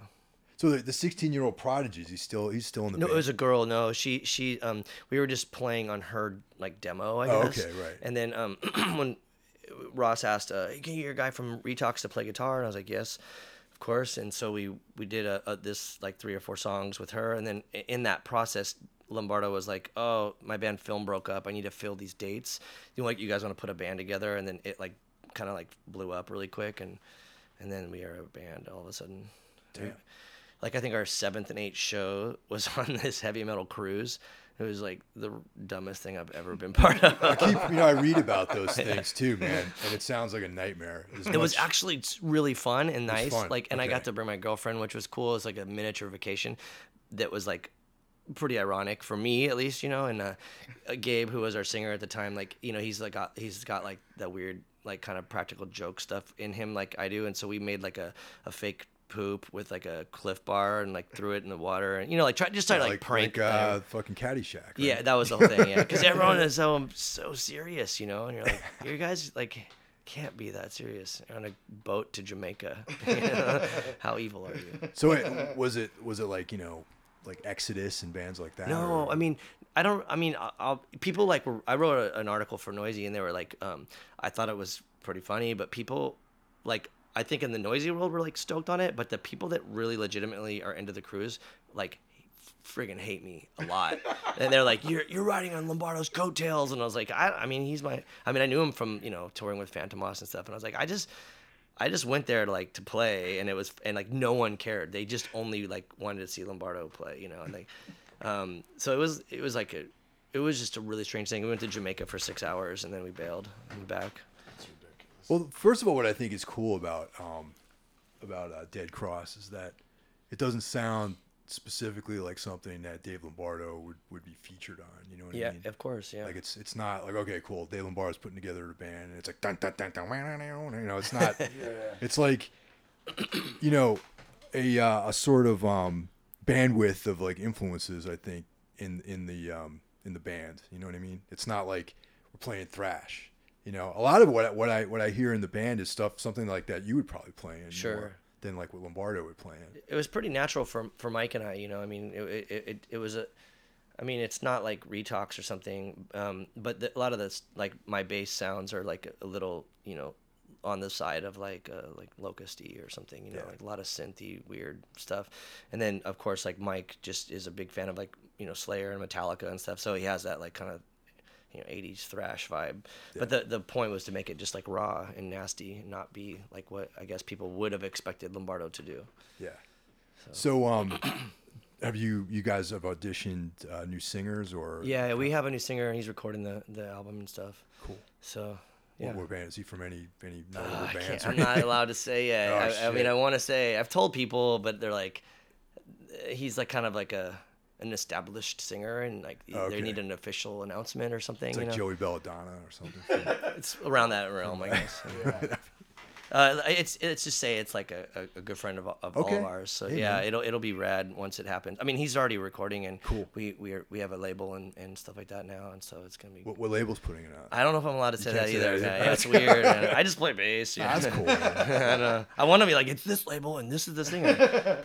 It's pretty cool. Yeah, I'm aware of it, but he's also, I mean, Justin also does like Headwood City, which is kind of ridiculous that he's here now because he's going back to the West Coast and then coming back in literally a week. We play on the 16th in San Diego, and then the 17th we played back at St. Vitus again. Okay, so let me think about this logistically here. So today's Tuesday night, right? Uh-huh. Tuesday 6th. Yeah. Okay. So I'll be back on the 17th with Headwind City. Okay, so. But I'm going to go all the way across the country. I was going to say the tour is going to end over here, and you're just going to hightail it across the country. No, the tour ends in San Diego. Okay. Yeah. All right, but you guys probably don't have a lot of shows from the East Coast to the West Coast, though, right? Going home? Going home, yeah. No, it's pretty weird. Our last show is we have a show in Denver, and then the next night is San Diego. So it's like like we've been all the way here up until now. It's been like 9-hour drives. You got all those like brutal drives, man. Yeah, I'm kind of losing it right now. I feel pretty thrashed. Too many like nights like that where you're driving. Too many days where you're like doing those 9-10 hour drives really take a toll on you, man. Yeah. That's why you need some Savage Gold Yeah. coffee. I Man. know. Coffee's our jam Keep for you sure. awake, Yeah. man. Yeah. Yeah. And then you hit the road again. Well, we then fly back here. you fly back, Headwind City okay. flies here, and we All right, just have cool. 2 dates, All right, and then okay. and that's it. It's pretty minimal. Still pretty intense though, but like it's still like quite a bit of ground to cover in a week. Yeah, well, 2 we weeks or played whatever. the day before this Retox tour started. Headwind City played in Los Angeles, so it's been like it was like bookend, or whatever by that other band. So yeah, No wonder you got into drinking coffee, man. yeah, You need to keep awake and sharp on all yeah, this stuff. I know. How long has Rob had that coffee shop? Because I heard about that. It's been a few years. It was Yeah. crazy because they got like weird press, like hardcore, like straight edge hardcore dude, like Yeah. that's and like crossing over, like and I don't know, but it's rad. It's an awesome spot. I think I actually hooked him up with Munchies. And Munchies. Oh, did a piece. that's what it was. Yeah. Yeah. That was great. Yeah. It's cool too. Like I would go like on tour. I'd be in London or something, and people are like, "Hey, tell me about Rob's coffee shop." And I'm like, "It's a freaking coffee shop, dude. You're in London. Like, let's talk about like I don't know what the new Narrows record, or whatever, something." Yeah, But like they won't yeah. like they won't talk about the coffee I shop. think they have this whole idea that you walk in, and it's like Revelation meets Hard Rock Cafe. You go in and there's like, there's like there's a Memorabilia. guitar that I played, on the Unbroken record on. Yeah. You know what I'm saying? Like, It's like the groundwork, like Unbroken 7-inch is like on the wall. Exactly. People have like flair on and stuff like Here's that. the shirt I was wearing when I made the Narrows LP. It'd be funny because he's really into like I think he's like into D&D and stuff like that. It'd be funny if like it was all like total nerd stuff. Like people were like, what is this? I went through a summer where I played a lot of D&D when I was like 13, I think. It was cool. Yeah. It's like I would have totally continued doing it except for the kid that was like the dungeon master. Like Yeah. he was up visiting for the summer. He lived on Long Island, and I grew up outside of the city. I didn't grow up. I'm not a native like urban New Yorker. And so for 2 months straight, summer vacation, we played D&D like every single day, man. We played that, and we listened to Unleashed in the East by Judas Priest, like on a daily basis, man. Like all that stuff. And then he never came back though. The dude went home, and then he never came back. So no one really had it together enough to keep the the party together. You know what I'm saying? So that was kind of a bummer. But I have like comic books and fucking fantasy novels everywhere. So you get the picture, you know what I'm Sure. saying? Totally. Yeah, I've seen Rob LARPing and stuff in the park. Like Really? yeah, it's funny. That's sick. So what's the name of the shop? Because I'm going to be in San Diego in November. It's called Heartwork. Heartwork. Yeah. Okay. I think it has like a Carcass reference there Yeah, somewhere. that's Yeah. the second, not the Yeah. last Carcass record, but like there's Heartwork, and then there was like Swan Swan Song? Song. Yeah, I mean, I know Yeah. that. I just meant like I think, as in like I think it might be related to the album name, but who knows? Makes sense, I guess. Yeah. You know? I mean, I didn't know what the name was. I figured every time I've ever like dealt with him or talked to him, he's always had like such a Smiths Yeah, you would. Morrissey Yep, vibe that Morrissey. you would think that like he would name it after like Girl in a Coma Coffee, or, you know what I'm saying? Like Sing Your Life Coffee, or something like that. But it's funny. Maybe I mean Heartwork kind of has like a relevance to like drinking coffee, I guess. Yeah. To like normal people. Oh, totally. You have Girl in a Coma. People are like, what the? Fuck? I don't want to. I'm not going there. I'm just bullshitting. You're like, Yeah. there's way too much caffeine. Yeah. Yeah, you don't want to alienate too many people. Yeah. Especially like, and also like, like San Diego has like a very kind of like middle of the road like vibe too in a lot of ways, because there's like it's like a big military presence there, right? Horribly big. Yeah. Yeah. Yeah, like I go there on tour all the time, Yeah. and it's like, when I first started going to San Diego, like back in the '90s, like all these great bands, man, like fucking from here. I bet this place is really cool, and like, and it is, but also I was kind of blown away by how like just kind of like white and like Sure. Republican it It's is. totally conservative. It's like very institutionally racist. Like, it's pretty gnarly. I mean, especially because it's so close to the border. So there are these really insane like contrast with race relations. It's pretty brutal at times, especially when on a political level. Yeah, definitely. And that stuff trickles down, I think, into like the way that people create art there. Not even just like punk or hardcore or anything. I think it's just in general, like it's very, I don't know, like I don't know what the right word is, like almost I don't know, like there's a sense of urgency to a lot of what happens there, because it's not like it's cool, like you can be rad and weird and hang out, and like it's like no, it's not acceptable, and you have no way to play a show. You have to like go play in the sewer or something, which happens there. Is there any sort of like kind of like rap or like kind of like I would say, obviously punk there is so strong between like like everything that's going on, like your bands and like Swami and John Reese bands, all that shit. There's so many sick bands, but are there any like kind of like like rap bands or anything like that that's kind of going on there? Or is it kind of predominantly in that punk scene? There is a lot of that stuff happening. I mean, I'm removed from it a bit, but I've been working with this guy, Luke Henshaw, who's a producer that also does like this whole thing. Like his roots are in rap, and he does like a hip hop versus punk rock night where he'll have like DJs, do like hip hop and punk rock, and then he'll have like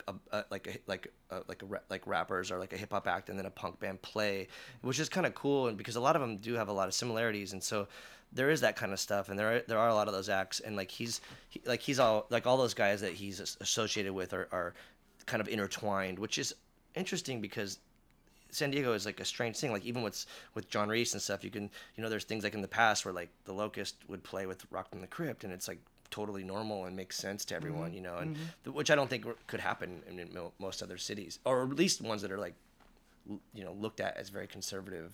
Yeah. So, but yeah, there's rad hip hop there for sure. I feel like that couldn't even happen. I feel like we were actually, Mike and I were talking about earlier about audience segmentation and like how nowadays kids will be like, I'm into metalcore. And they'll just like dig deep into that and maybe not even like kind of search outside of that world. And then, so the idea of like experimentation is kind of lost and like stumbling on something new, I forgot where I was going with that. Doing a great job. Anyways, whatever.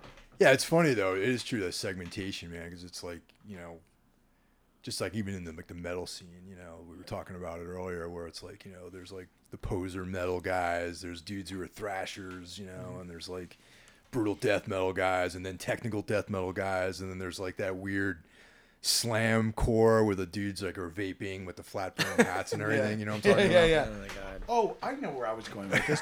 So I guess that jogged your memory. Thank you. The vaping brought you back. Yeah, vaping's always so important to me. All right, no, but seriously, like, I guess, do you think now, because I feel like, in like the 90s when we were all into hardcore and stuff, and, it wouldn't be that weird for, say, like, The Promise Ring to play on a hardcore bill.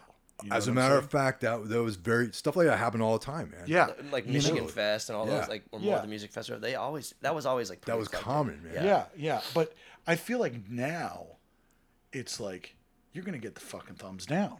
You know what I'm saying? I think so, yeah, definitely. It's like, hardcore scene, forget about it. Well, at least in New York, yeah. From what I feel like.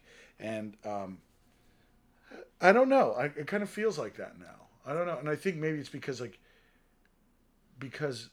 genres are more accessible to kids, it's almost like, oh man, I want this to be a black metal show.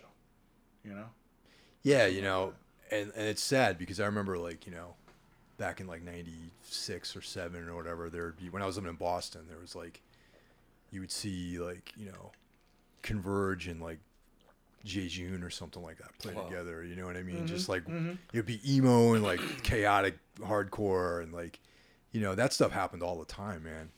That's sick. That's how it should be, Yeah, but now it's just like, you go to one type of show and you'll see, like a package of bands that are just exactly the same, and no one really gets to like get that sideways motion into other types of scenes and stuff, Yeah, totally. That's a trip because I think like I don't know what year it was that Locust did this tour, the Oops tour with Airborne Radar and Lightning Bolt, and then there was like those three bands, and we'd pick two others regionally. So we had like the Blood Brothers and Orthrealm, but every night it'd be like 5 just bizarro like acts together, and it was cool because it was very challenging and open, and you had like this array of like weirdos or like whatever, it didn't matter, like you'd have like everything was there, like every kind of like music fanatic or whatever. You know what though, I would argue that makes sense though, because every single band that you're talking about, like your band, like Orthrealm, like Airborne Radar, all these bands, they're kind of like vaguely punk, but just go in this tangent. And I think that's why it makes sense. You know what I'm saying? But maybe the main thing is like even when you're addressing things like Jejune and Converge or Promise Ring, it's like maybe they don't sound punk, they have punk ethics, and that's the whole like common bond, I guess. Yeah, definitely. Not to like avoid all that shit. You could be like, I just really recognize this band or this artist for doing what they do, and no matter what genre it is, they can appreciate that. Totally. Well, that's also like I mean, when I first started getting into punk and hardcore and all that sort of stuff from my like Hesher metal scene that I was into when I was like a really young kid, and I kind of like took a break from listening to Judas Priest and Triumph and stuff like that. Yeah. And then I got into like the SST catalog, and that was like all you want to talk about a completely diverse, eclectic label. There was like the October Faction and Saccharine Trust and Black Flag and the Descendants, and yet what made them punk was the fact that the way they did the whole thing. It wasn't so much that any of the bands sounded alike. And oftentimes Black Flag and Saccharine Trust would like tour together, but one's this like far out, real jazzy kind of thing, and the other one's like this super intense, like Totally. Yeah.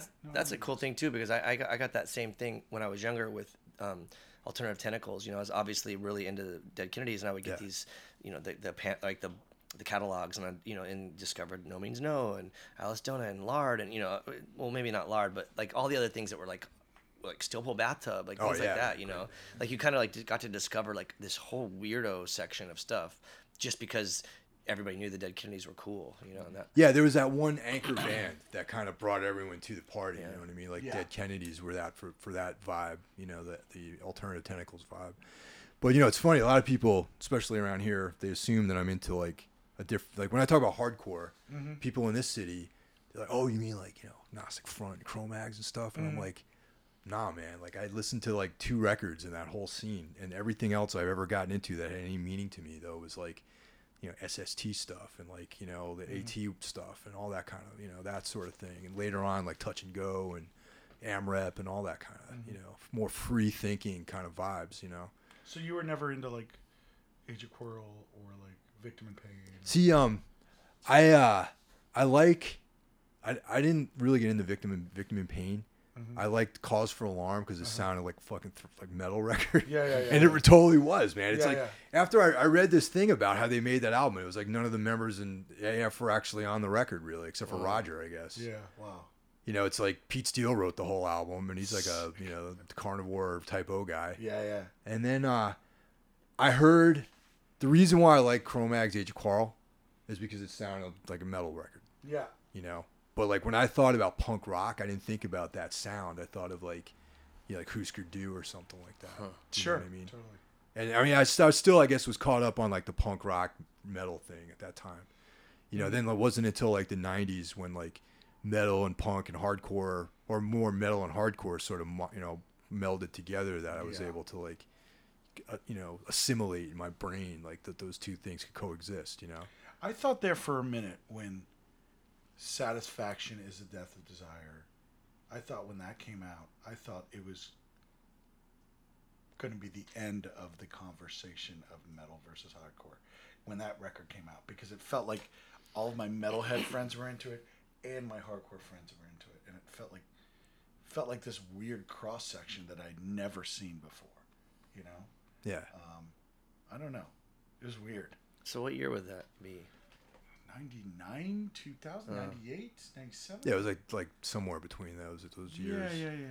Because I would always trip out, like going back to Rob Moran or whatever. I always trip out on Unbroken because they sounded they tried to sound like Slayer, and they looked like Morrissey, and they were straight edge, and then they would like go on tour and play like with Slant Six or something, and you're like, that's just weird, but it was cool. Like everyone dug it, and so like there was like, and I guess even before that though, I mean, I remember growing up as a little kid and like seeing like pictures of Slayer, and they'd always have like, Dead Kennedy stickers and PIL, like PIL, like on the dude's guitar. You're like, well, that's crazy because that's not even like punk by definition, Yeah, you see, like then when I started coming to the city to go to shows, though, that was like when the slap of reality came down. Because like I grew up in the suburbs, man. I don't know anything about the Lower East Side or any of that bullshit. That's not my world. Yeah. But like when I first started coming down into the city, that's when I was like, well, you have to be like one or the other, and that was like kind of really intense. I thought, Totally. I think by the time I got like old enough to kind of like, I mean, I was like always hip to like, I'm 41, so I was always kind of like hip to like Youth of Today and stuff like that, obviously. But I was never really into straight edge stuff. But what really got me was like Born Against and like that, like Rorschach, Rorschach for sure. And even like I know that they're not from New York, but like Nation Ulysses, things like that, where it was like had like a different different like stylistic element to it.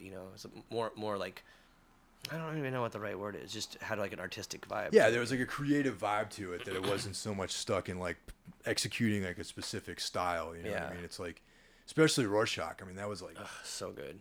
It's like insane. Actually, that's me singing for Rorschach right there. Wow, Oh, really? Yeah. Where's that from? The Acheron. There was like when they played those 3 shows. Oh, was this like post MDF? Yeah, it was. They played a show in the day at ABC No Rio. They did a night show at the Poisson Rouge, and then they did like a late night show at the Acheron. And 3 in one day. 3 in one day. Oh, that's great. And I came back from MDF the next day because that was when Godflesh and Napalm played on Friday. Yeah. And driving, and I'm like, man, it's midnight, man. It's getting ready to hit the stage. Yeah. Went over to the Acheron, and like there was like a handful. There was like probably about 40 people there. Yeah. I mean, after playing 3 shows, you know what I mean? Yeah. And it was just like, my buddy Chris was driving him. Mm-hmm. My buddy Will was selling merch for him. Mm-hmm. And everyone was there, but everyone's like a little bit older. It was the same crew of people from like back in the day. Yeah. And like, I remember Will's always around. Yeah, Will's but that was especially cool seeing. Will went on their European tour, man. He toured with them. I love to see those photos of him. Oh, dude, on those. It's so funny. He has dark hair.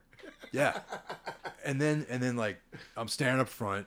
Charles is like, he's like, you want to sing My War? And I'm like, fuck yeah, dude. So I jump up on stage, and then Keith's just like, you remember how we do it, right? I'm like, yeah, I started. I was just like, fuck, Yeah, it was so much fun, man. I think to this day, one of the greatest shows I've ever seen in this city is when I saw Rorschach and that first reunion in 2007, 2008. Yeah, 2008, 2009, somewhere in that era. Yeah. Yeah, and it was at the Charleston, right? The Charleston. That was insanity. That was a war zone. Yeah. I think that show. I saw 2 of the best shows I've ever seen there. Actually, that, and I'll never forget seeing Annihilation Time down there too. Oh yeah, okay. Yeah, they used to do it pretty good there. They had that was such a weird place, man, because it was like literally a basement, but it was in a bar. Actual basement. An actual not like a basement venue.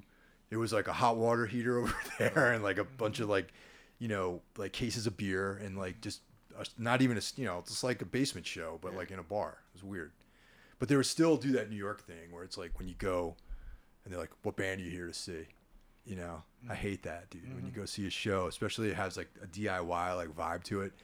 What band are you here to see? Well, I'm here to see all the bands because it was like I literally was there to see most of the bands on the bill, and the only reason I didn't know some of the other bands, and that was just like, but it was just funny that is on Bedford Avenue, and it was just like now, can you imagine like trying to pull something like that off tonight on Bedford Avenue? Oh my God, it's insane, man. It's so crazy. Well. You'd have to walk by 2 Starbucks on the way there. There's literally, there's one. I only know of one, man. What? There's only that one actually, right around the corner. Yeah. You know, it's funny, man. Like in '99, 2000, like I was never really fond of that neighborhood. Yeah. But at least then it was like there was like a little bit of something in common with the people that were there. It's like, you know, they were more like artists as opposed to like musicians. Yeah. You know, but before that, even before that, there was a loft that was like dudes from Cause for Alarm and Disassociate lived there. So that definitely, there was like a gnarly like punk metal thing going on there for a long time before it became like more like painters and stuff. But then like, I remember when they first started developing that area, I was like, yeah, man, I should really start taking pictures of this shit because it's going to be completely different in 10 years. Yeah. And like I never did, and now you can't even recognize it, man. It's like it looks like South Street Seaport or something, you know? Yeah. It's awful. Yeah. Yeah. It's fucking awful. I drive through there every now and then, you know, but it's just like a trip out on like how different everything is. So my brother works in advertising. My brother's he makes decent money and all that, and he's like, Fred, come meet me for lunch. I rarely see him, you know. I see him like once every 3 weeks or something. He's like, come meet me for lunch, and he's like, Fred, why don't we go to Mogador? And I'm like, okay, cool, you know. It's a good restaurant. Yeah, it's great. And I walked over there and I was like, holy shit, I don't recognize this. And I used to work down the block. Yeah. I used to work at Vice. Vice Yep. was like North 11th, you know? And it's like crazy. I don't know. It's progress like that is like, well, quote unquote progress. It's disconcerting. I mean, it's like, you know, at some point you have to wonder, you know, all these kids that are moving in there for the art and for the cool like downtown vibe, you're pushing out all the artists, and all the cool things have been wiped clean, and now you got a J. Crew, and now you got a fucking like Apple store down there, Oh, yeah. and a Whole Foods. There's a Whole Foods down there? Yeah. That's the root of gentrification, though. You know, all the artists, the true artists, or the punks, or whatever you want to call it, go to the poor neighborhoods. That's all they can afford, and then it becomes cool. Yeah. And then the rich people come in. Yeah. Yeah. I know. It's Yeah. ridiculous. I had like a panic attack down there like maybe 2 years ago. There's like there was a gym down there that I went to briefly, and it was like, you know, get out of the subway, walk down, and usually like, you remember Bedford used to be like really busy, but then like Wythe and Berry were, if you wanted to avoid people, you'd go onto those streets and Sure. Yeah. Wide Avenue. And I'm like, oh yeah, man, I'm not gonna go in Bedford. I'm just gonna go down to like Berry Street or whatever. And it was just this fucking sea of people, man. And I literally was like, I gotta get out of here. I can't take this anymore, you know? And it was like this fucking really intense feeling, man. Yeah. And that same day, somebody walked directly into me from like, some girl was like, you know, Facebooking with somebody or whatever, or texting, walked directly into me and just kept walking. And I was just like, excuse me. Not even any acknowledgement at all, man. It was like the most like brutal thing that's ever happened to me, really, you know, in some ways, you know. That's crazy. Yeah. I mean, I don't know. Judgment is coming. Judgment, like, Yeah. like the hammer of Thor is going to Yeah, come and like judgment is smite this, like, Finally. I feel like there's going to be all these post Sex in the City people, you know. Once they hit year 8, year 9, year 10, I think a lot of these people are going to disseminate into the suburbs. That's my theory. I hope, you know. I just think it's just getting too much here. You know? yeah, because I don't know where they're going to put all these people either, man. It's like, Yeah. even like this neighborhood, it was nice and quiet when I moved here. Yeah. And now there's like these huge condos, and like there's some dude with a chicken that lives behind me now. It's like not like. I mean, that's actually very New York, though. You know.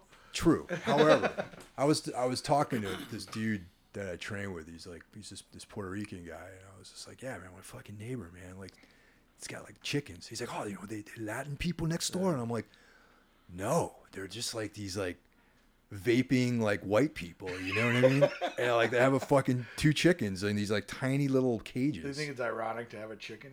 Well, I'm like, dude, It's their original pet. like chickens need to have like space to like wander around in. They can't just keep them in a cage the whole time. It's like Yeah. kind of inhumane in a lot of ways. To have this like concrete slab Totally. with no grass and like these two cages, and these animals like hang out in these cages all day long.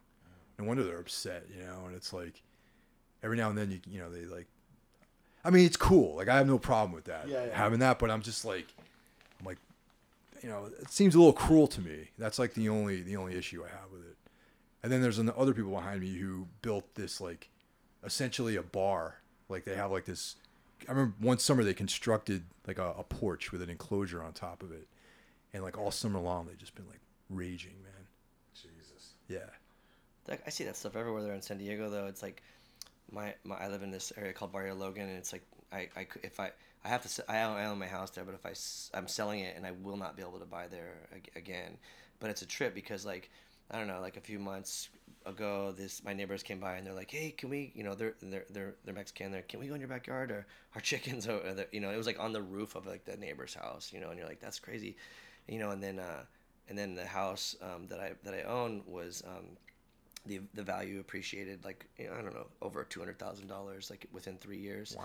But last August, someone like shot my fence with a machine gun, you know, and you're like, Whoa. you're like, that was like 1 year ago, like, you know, like, and there's holes in the fence, you know, but it's still gonna like sell for whatever. It's a trip. It's weird to see that stuff. That's like one of the most gnarly things about California in some ways that is different than New York. It's like you pretty much like the juxtaposition of like real violence and like, you know, relatively expensive sort of areas. Yeah. Like here in New York, really, honestly, nothing really bad happens to anyone anymore, really.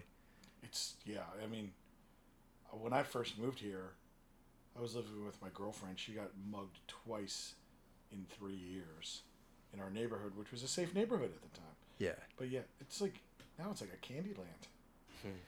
The only thing I can think of that came close was like last summer there was these like reports of like young people like beating up women on the train and stuff. You know, there was that big story about some like young 21-year-old girl. Right. She got like beat Right. up by these like two 14-year-old chicks or whatever. That's like a Tuesday in Brooklyn, any Tuesday in Brooklyn, 20 years ago. Yeah. That kind of thing would never be in the paper. Yeah. Like gnarlier stuff happened on a more regular basis back then. Oh, yeah. But now it's just like, you know, nothing really bad happens to anyone around here unless you're like out in the far boroughs. Yeah. And that's where no one cares. Like they don't want to write about stuff out there or hear about it, you know? Yep. That's a whole other racial conversation for sure. Yeah. I don't know. So what else are you working on like musically outside of Dead Cross and Headwood City and Retox? Are you working on other shit? Yeah, I mean you were doing like soundtrack stuff and all kinds of stuff. Well, this guy Luke Henshaw that I mentioned earlier, the hip hop producer, him and I were working on this project. It's called Planet B, and it's sort of like a mixture. Like a lot of the rhythms and the beats are kind of rooted in hip hop, and then I sing or play bass, and then we have different drummers play on it, and he plays the MPC, and it's really strange, but like almost like punk and hip hop mixed, I guess.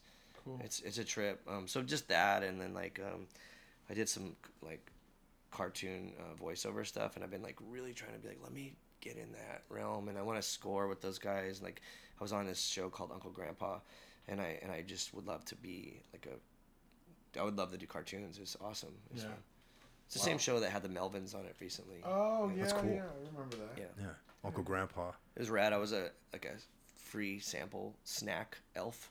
I gave out like free snack samples, but it was crazy because he was like vegan and like he was a jerk, and I was like, that sounds like me, you know? It's weird. Yeah, that's cool. It's really fitting.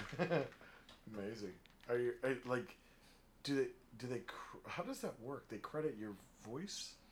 I don't know yet. I don't know. They pay me to go do the character, and then I don't know when it comes out. I'm curious. I don't know if I've ever looked at a cartoon like The credits. the credits. I think they credit voices all. That's. I mean, I They do on The Simpsons. Yeah, The all Simpsons the they time. credit The whenever they Simpsons have. did. Yeah. I forgot.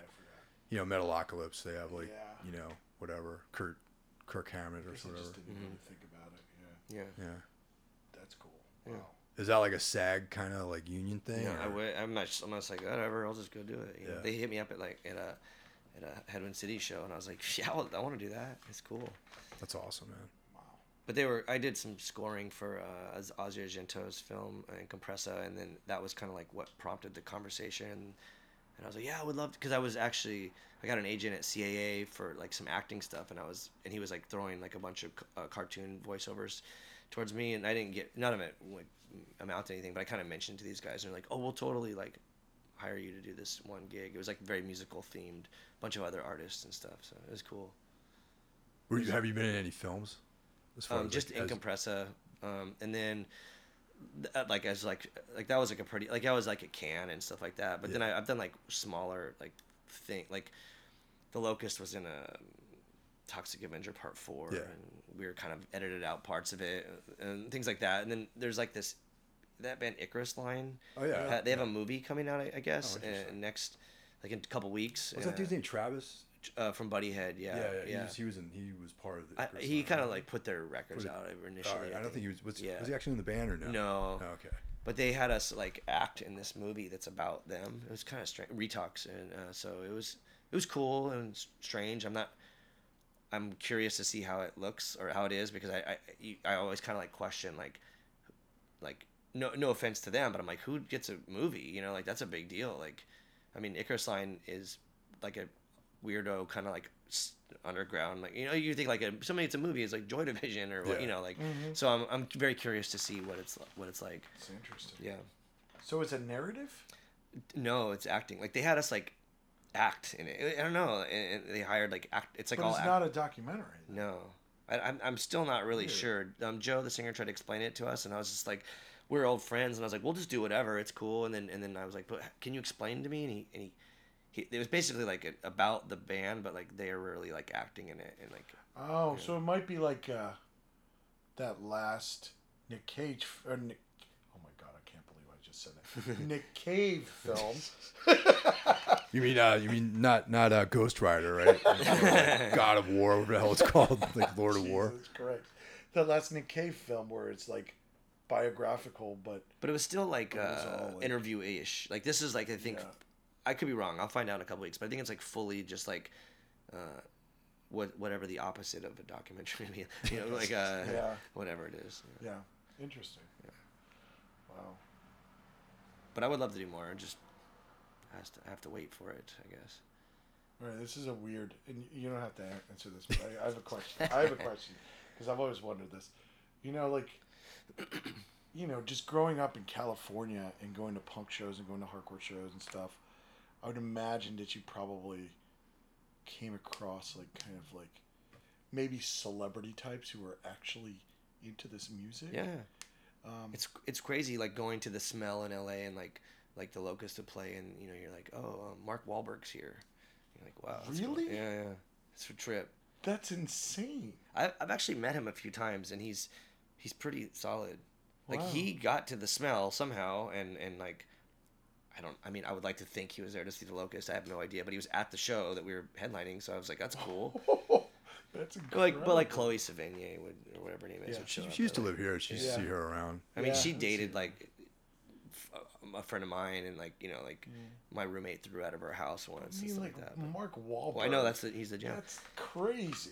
But also too, when I in my first band Struggle, when I was 16, he was signing records at Tower, and I had gone to Tower like. Not knowing that he was there. Yeah. I was like, well, that's a trip. And so we ended up talking, and he was like, we gave him a 7-inch, and he was like, this is rad. Like, you know, like he was psyched like to talk to us, and like, you know, I don't think he knew what like hardcore was or anything, but he was just like really interested in like what it was, you know, like it looked evil, or he was like, because that was when he was like doing the Calvin Klein underwear thing, and this is like it was rad. And then like, you know, whatever, like 7 years later, he's like at a Locust show. Like that's. Well, maybe that's like the timeline started. The Struggle 7-inch, and he's been following your career the whole time for 7 years. That's incredible. I mean, literally, that's one of the last people I thought would come out of your mouth just now, which is amazing. I mean, you know, because like you have this idea of him like being Mr. Entourage. Yeah, sure. Like, you know, like these guys that like hang out and like, you know, like talk about sports and fuck chicks and do drugs and that's it, you know? Yeah.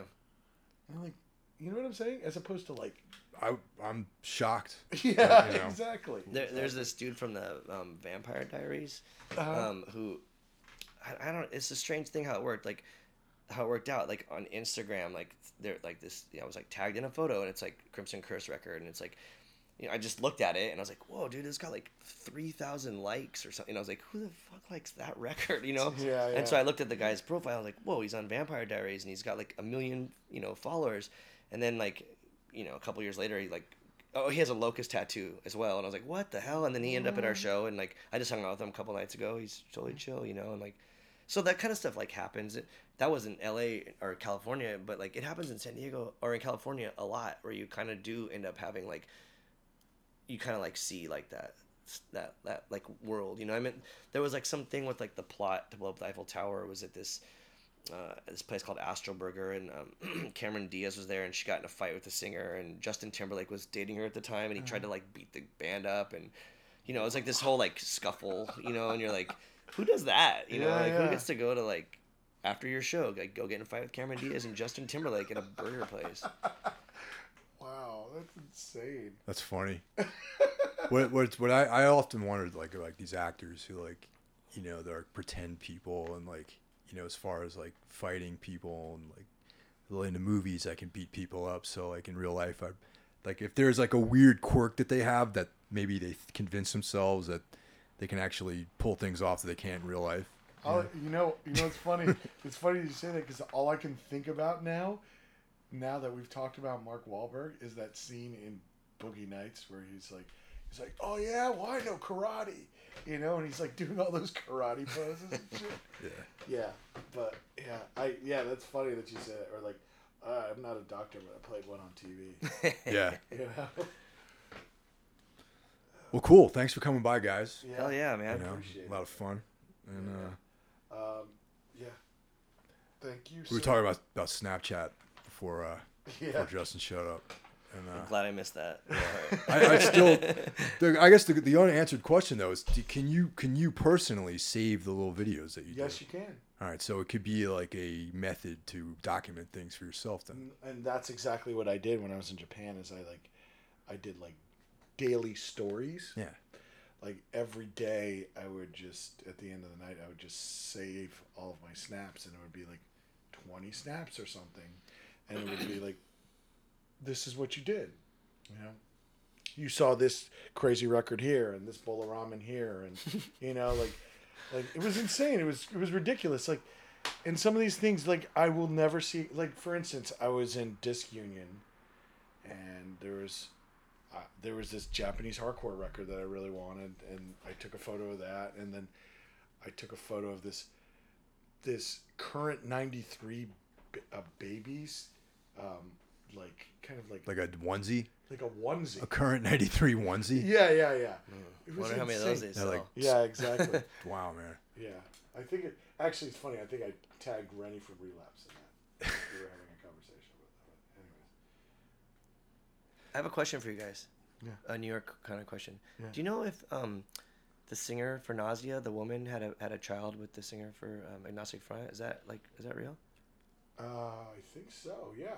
I'm not going to answer that question because I'm afraid I'm going to get it wrong. And someone's going to show up and beat me up at the next show. I always tripped out about that though, because like those. I think about the same thing I love too. Nausea so much, man. They were so fucking cool. Yeah. And didn't really care for Agnostic Front. So I was like, what's she doing? Like. Yeah. I don't know. Anyhow, I thought maybe you guys knew. I always bring it up, and then I guess I should fact check it somehow. I'm pretty sure they did. Yeah, that's crazy. So I don't want to say yes or no, man. Yeah. I know people who can answer that question, but I don't personally. I don't know myself whether or not it's true. But yeah, Nausea, I was always way more into them than AF. I agree. Sorry to derail this wrapping up thing. No. So be sure to go see Retox in the upcoming days, and because you got like another week left to the tour. Yeah. And So thanks for listening, and I'll see you guys later. Thanks.